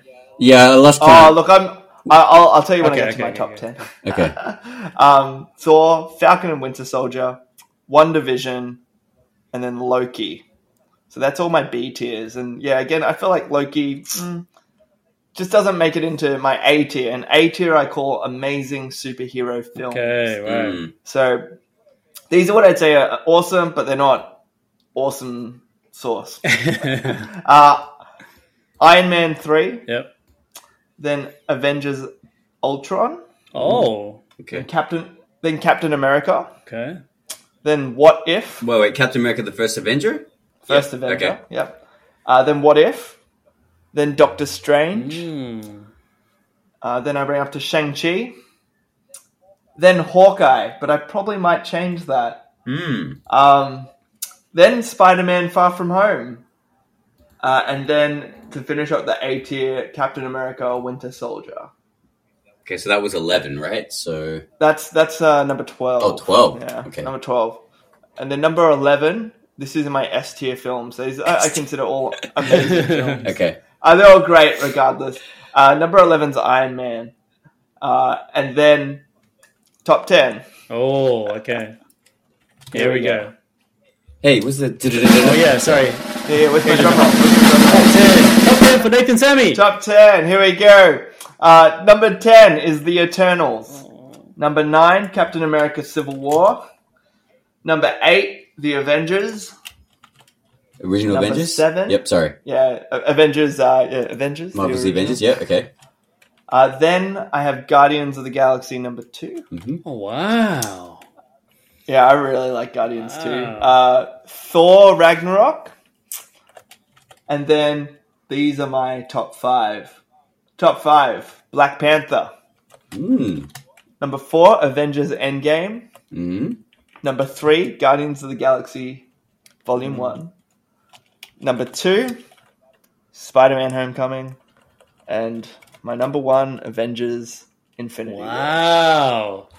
That's all. I'm actually really surprised. I'm really, really surprised. Are you? Yeah. Hang on. I can send you. I'll send you guys. Okay. Hang on. Wait, what number We was can Far From contrast Home? and compare. What number was Far From Home? I put Far From Home pretty low down, to be honest. I Wow. put it in my A tier, second in my A tier Right. films. But I like. Sorry, go on. I know. I guess it is surprising. I think I was more surprised, but even just watching it last night, I'm like, all the films above it are so rewatchable for me. Like, and I'd almost put Winter Soldier into S tier. Amazing. I do love Winter Soldier a lot.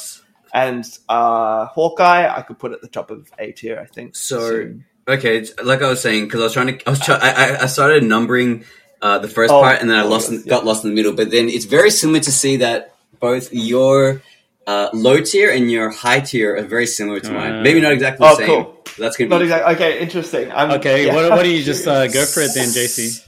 Okay. Well, I thought we'd go back to back, but okay. All right. Starting at number 31, Captain Marvel. Okay. 30. That for me was one of the worst. That was one of the worst for me. Number 30, Thor: The Dark World. Yep. Cool. 29, The Incredible Hulk. 28, Falcon Winter Soldier. Oh. 27, Iron Man 2. This will probably change, but 26, What If. 25, Black Widow. 24, Eternals. Hang on, 23, Thor, first. 22, 21, both Ant-Man films, Ant-Man and Ant-Man and the Wasp. And this is not that I found it really bad, it just other things got pushed it down. Which do you dislike more? Which one do I dislike more? I need to know. It's for our sake, man. We need to know. The fans need to know. The listeners need to know. No, yeah, that's fair. Which one do I dislike more? Yellow Jacket was really bad for my. It was one of the most forgettable characters. So I'll say the original Ant-Man was bad. However, like I was saying, more forgettable than Ghost. Say again. I said more forgettable than Ghost. Sorry, Ghost is pretty forgettable as well. But I actually had to think about because I could at least remember Ghost's name. I couldn't actually remember Yellow Jacket's name. I had to look it up. Fair. So, but I was saying to River, like I really like Michael Pena's character because like that's like the comic relief in the whole thing. You know, Paul Rudd can carry, but I felt like Michael Pena did a really good job. Number 20, Age of Ultron. I just found that boring as hell. Like it was great, but it was just boring. 19, Winter Soldier. 18, the original Iron Man. 17, Captain America: The First Avenger. Now we're getting probably a little bit more interesting and controversial. 16, Wandavision. 15, Loki. 14, Doctor Strange. 13, Hawkeye. River's like going on against the... I can see you looking at you, the sheet. And I can feel his judgment through the screen. So just to give you a bit of background, for those that can't see screens, River is using a template that I came up with for this ranking, and I colored everything in terms of tier. I like it. So I think River's kind of gone and put his own ranking. I can't see it, but I can see he's moving up and down on that screen. That is true. So we are at 14. So 14 was Doctor Strange. 13 is Hawkeye. Why is that there? No, that shouldn't be there. So I've got Iron Man 3 is 12. That should be a lot lower. Because for me, like, look, I get that it was... No, I know. It's set in stone. 11 was Shang Chi. And now he can hit the drum roll. Drum roll. Number 10. The Avengers. So the regional Avengers. Number 9, Homecoming. Number 8, Guardians of the Galaxy Volume 2, which for reference, Nathan had number 7, right? I had number 8. Okay, cool. Yeah. Nice. Number 7, we had Black Panther. Nathan had number 5. Number 6 for me was... Sorry, I've lost count of where we are. I'm looking at the row number and then I'm looking at my rank. So then we're at rank number 6 for me was Guardians of the Galaxy. Nathan had had it third. Then I had Thor Ragnarok as number 5. Civil War is number 4. Oh, nice. Far From Home number 3. Endgame number 2. Wow. Number 1 is Infinity War. Wow. That's both of you guys, right? Yeah. Wow. It's hard to beat Infinity War. We need to do a whole episode on all the Avengers films. Like, just review all the Avengers films back to back so I can hear like your insights as to how you guys decided to rank a hardcore 3-hour cast. So I want to say, I know you wanted to talk about a little bit of a one-liner for each one, so I did put a little thing. But I want to say about Infinity War, everything led up to that point, right? The sequences, the coming together of all the characters, the culmination of the whole saga was building up to that point, and the hype for that movie was very real. I agree with that. That. Like, because everything from, I think Thanos is introduced into the first Avengers, right? Right at the end of the post-credit scene. It's like, if you can't do it, I'll do it myself. Yeah. Something like that. That was his line. And there was like, oh shit, the Infinity War is going to happen, you know? And that was like, okay, everything, like, okay, we're waiting for what's going to happen next. That little stinger is going to happen. And when that came through, that was amazing. I know that Endgame was probably not as favorable for some people because it felt like a big MacGuffin, but the tie-in and the tie-ups, I should probably say, for that saga was greater than some other sagas. I'm looking at you, Star Wars. So, like, that was good to finish on that because that could have ended really badly. Sure. And I think the Russo brothers did a really great job in tying all that together. Anyway. Wow, man. We're actually all pretty different. Well, no, I think you guys are very close to each other, but my one's probably quite different to you guys. I don't know if you guys can see it very specifically, but I have my ranking up here. I can't see it too specifically. Okay. Go back so it doesn't get spoiled for you, so I can just tell you. I can see one. I can see one on your screen, but that's interesting. Okay. Let me go through this really quick. So at number 31, I have Thor: The Dark World. That deserves to be there. That deserves to be there, exactly. At number 30, I have Incredible Hulk. At number 29, I have Falcon and the Winter Soldier. At 28, I lost 28. Here we go. 28, I have Shang Chi. Oh wow! Okay. I have Eternals at 27. I have Phase 4 is not getting a good look from you, bro. 26, I have Black Widow. 25, I have Thor. 24, I have Captain Marvel, which is interesting. I think I probably should re-rank that, but I'm just gonna settle for that. Okay. I was interchangeable with those two. Yeah. They're right next to each other. I think they are. At 23, I don't seem to have 23 here. Oh yeah, I do. 23, I have Avengers: Age of Ultron. 22, I have Guardians of the Galaxy Volume 2. So that's a big difference for you guys. Number 20, number 20, I have Ant-Man and the Wasp. Number 19, I have Spider-Man Far From Home. Number Sorry, I know, right? Wow. I know. I don't know if we can cast. I don't know if we can hang out anymore. Number 18, I have Iron Man 3. And then number 17, I have What If. Number 16, I have Captain America First Avenger. Number 15, I have Doctor Strange.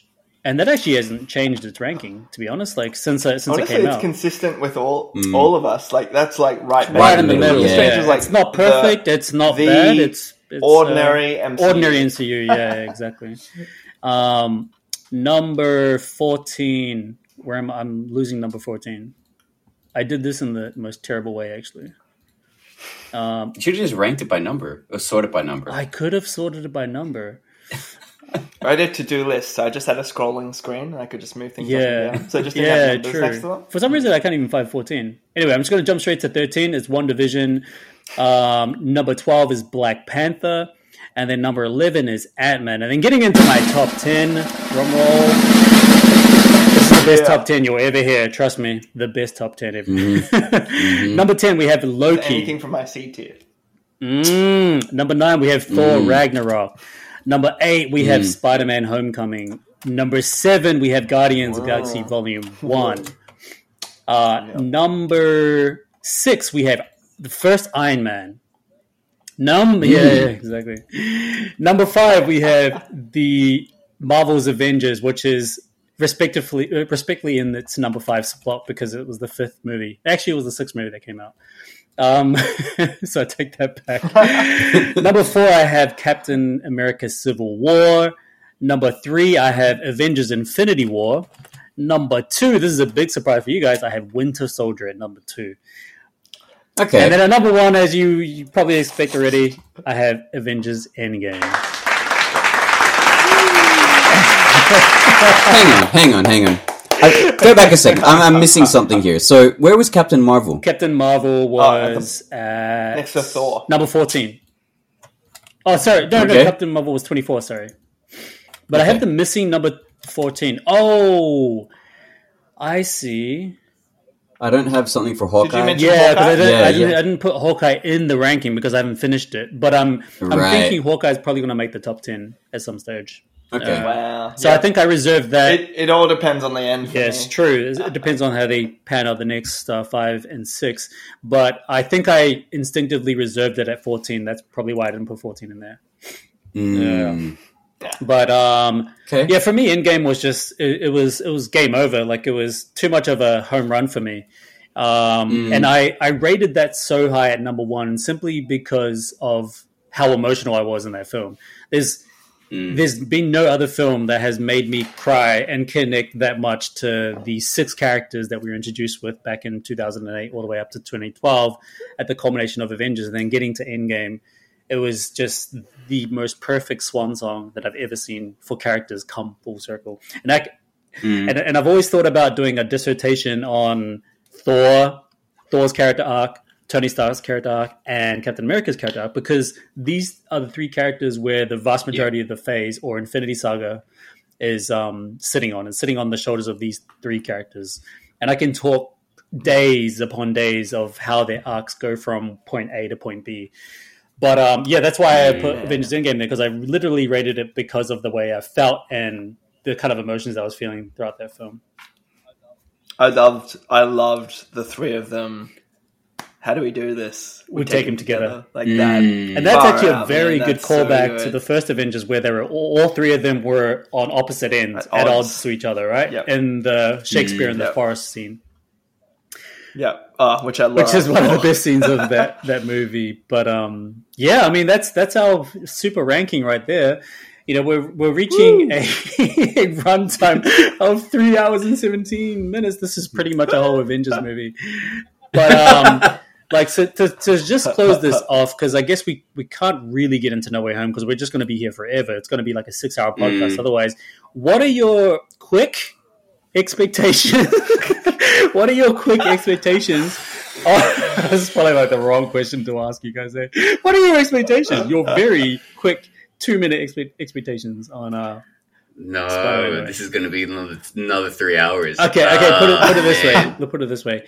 The amount of speculations and the amount of commentary around what could be happening in this film, and especially with the villain reveals that we already have, given the trailers and all the interviews that are happening, given all like the sandstorm of theories that are going on. Aside from that, let's just like take this in a different direction to what listeners are probably expecting us to go in. But going into a different direction, what are you wanting to see, regardless of the theories? What are you wanting? What are you hoping that to see by the end of this film? Where is Tom Holland? Like, where is Peter Parker by the end of this film? I think that's a better question. Ooh. Don't let it spin into a rabbit hole of theories. I just don't have an answer for that. Right. Do you want to go, Jace? Or? All I want to say is what I want to see, and I know this is probably going to happen. I'm trying not to have as much as we've seen all the TV spots, or I have. I've avoided it. I just want to be surprised, and I'm saying that based off what Holland has said. Like what they've achieved with this movie is amazing things, right? And Holland's known for spoiling stuff, so the fact that he hasn't spoiled something is amazing. And even if you look at that, when they were previewing the trailer, and there's that meme that came out. He says, "Where's the?" And then you see Feige's face in the background, like giving him that scornful eye. I'm just hoping to be surprised. That's all, that's all I want to go in. Yeah. And I think with that, without having any expectations now, it's just like, okay, we've seen the trailer. Let's just leave it at that. Let's let go in without any expectations and hopefully come out pleasantly surprised and not disappointed. I love that. Nathan? Yeah. you desperately want to get into it's really hard. Theories. No, it's really hard, man. But I think for me, I will be incredibly satisfied if there is some form of resolution in the same way that I think until now, nothing has no other superhero in the franchise has had the same staying power as Spider-Man since Thor, Captain America, and Iron Man. So I think whatever happens with a third Spider-Man, and just from everything that this is, it's also got the makings of what Civil War was for like the next step in the trajectory for the franchise. It's I think everything that I've been frustrated with Phase 4 about is that all of the build-up won't be to lead on to something else, but to actually have some form of culmination. And so I'm really excited to see some sense of a large growth that you'll see moving Spider-Man forward, but also a sense of growth that'll be very satisfying for the here and now. And I think like him getting snapped through Infinity Wars and into Endgame does like just lend itself to he's had some delay of growth. And you feel that in Far From Home. I think this will be a movie where that kind of sense of maturity finally hits. And that's what I'm most excited for Tom Holland's Spider-Man character. I don't want to see Garfield or Maguire. As in, they'd be great. I kind of don't want to see them there. I feel like they're going to. Oh wow! You just yeah. But I'd rather them not be by there. saying that you don't want to see Garfield and Maguire in this. I know. Yeah, it's true. I Sorry, mean, I think guys. I feel the same about this. I mean, there's just way too many theories to talk about when it comes to this type of project that the MCU is relying on to be probably their greatest entry into Phase 4. Because I'm assuming by the time we get to, let's say, the end of next year or the beginning of next year, that's going to be the end of Phase 4, I'm assuming. Because there's already so many titles in Phase 4. And then they need to leap into the new phase, whatever that might be. And that might be just a turn of a major growing story arc that we're still unfamiliar with. If we look at Phase 4 now and we compare this to Phase 1 had a through line, which was the Infinity Stones. And eventually we tapped into that through line by the time we got to the first Avengers. But then in Phase 4, we just have no idea. There's just way too many stories going in all sorts of different directions. We don't really see that same kind of MacGuffin parallel to what Phase 1 is. So, like multiverse is the multiverse is the word. I think, Phase 1. Yeah. But we don't know what that objective is. Like, what is the objective beyond all of these crazy stories happening? So for me, like, the expectations here for what I would like to see in Far From Home is really, I just want to see Tom Holland have a really good ending, a really, really good ending to his arc, because, you know, his character arc is going to be sort of a three story, a trilogy arc, a classic trilogy arc. Mm-hmm. Anything beyond that is going to just contribute to greater films or greater TV series, right? Yep. So that's all I really want to see. I mean, I want to see all the great things everybody's theorizing, but I just want a good movie. Show me that Marissa Tomei is not going to be a little bit useless in this. I mean, I'm not saying she's useless in the other films, but I want to see her involvement more, right? Yeah. And I just want to see these characters all come together and show us very critical moments where they're all super depressed, very, very much challenged, and lots of drama going on, and then get us to some kind of climactic ending by there, you know? So that's all I really want to see. It's not too much. Not too much to ask, right? You know, we're all seeing it on opening night. We're all seeing it at the 12:01 screening, midnight screening. Any last thoughts on Phase 4, or any last thoughts on Spider-Man: No Way Home? Do you guys have any, let's say, any advice to anybody that's going into this, perhaps that has no knowledge or no influence on the MCU? Or just advice in general? Just buy some damn popcorn for the movie. That's all I'm going to say. I love that. Oh, no, just make sure if you're doing a midnight screening like us, you have some good rest and you don't have a full bladder going into this film. That's really good advice. It's like that's good advice. And my only piece of advice is, like, take everything that you've heard today as a grain of salt. You know, go in and just enjoy the film. Enjoy all the MCU content. And I think that's the best advice you can give anybody. And we eventually made it to the end, and there's a bunch of stuff that we didn't actually go through.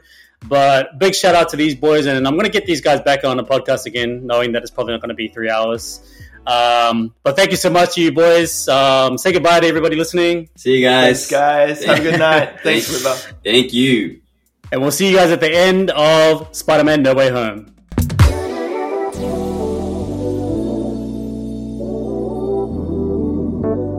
Hey everyone, thank you for listening in on this episode. If there's more MCU content you'd like me to cover, feel free to hit me up in my direct messages. You can find me on Instagram at Legit Cool Podcast, and on Facebook, Legit Cool Movie Reviews. Hit the notification button so you know when the next episode drops. I'll see you guys then.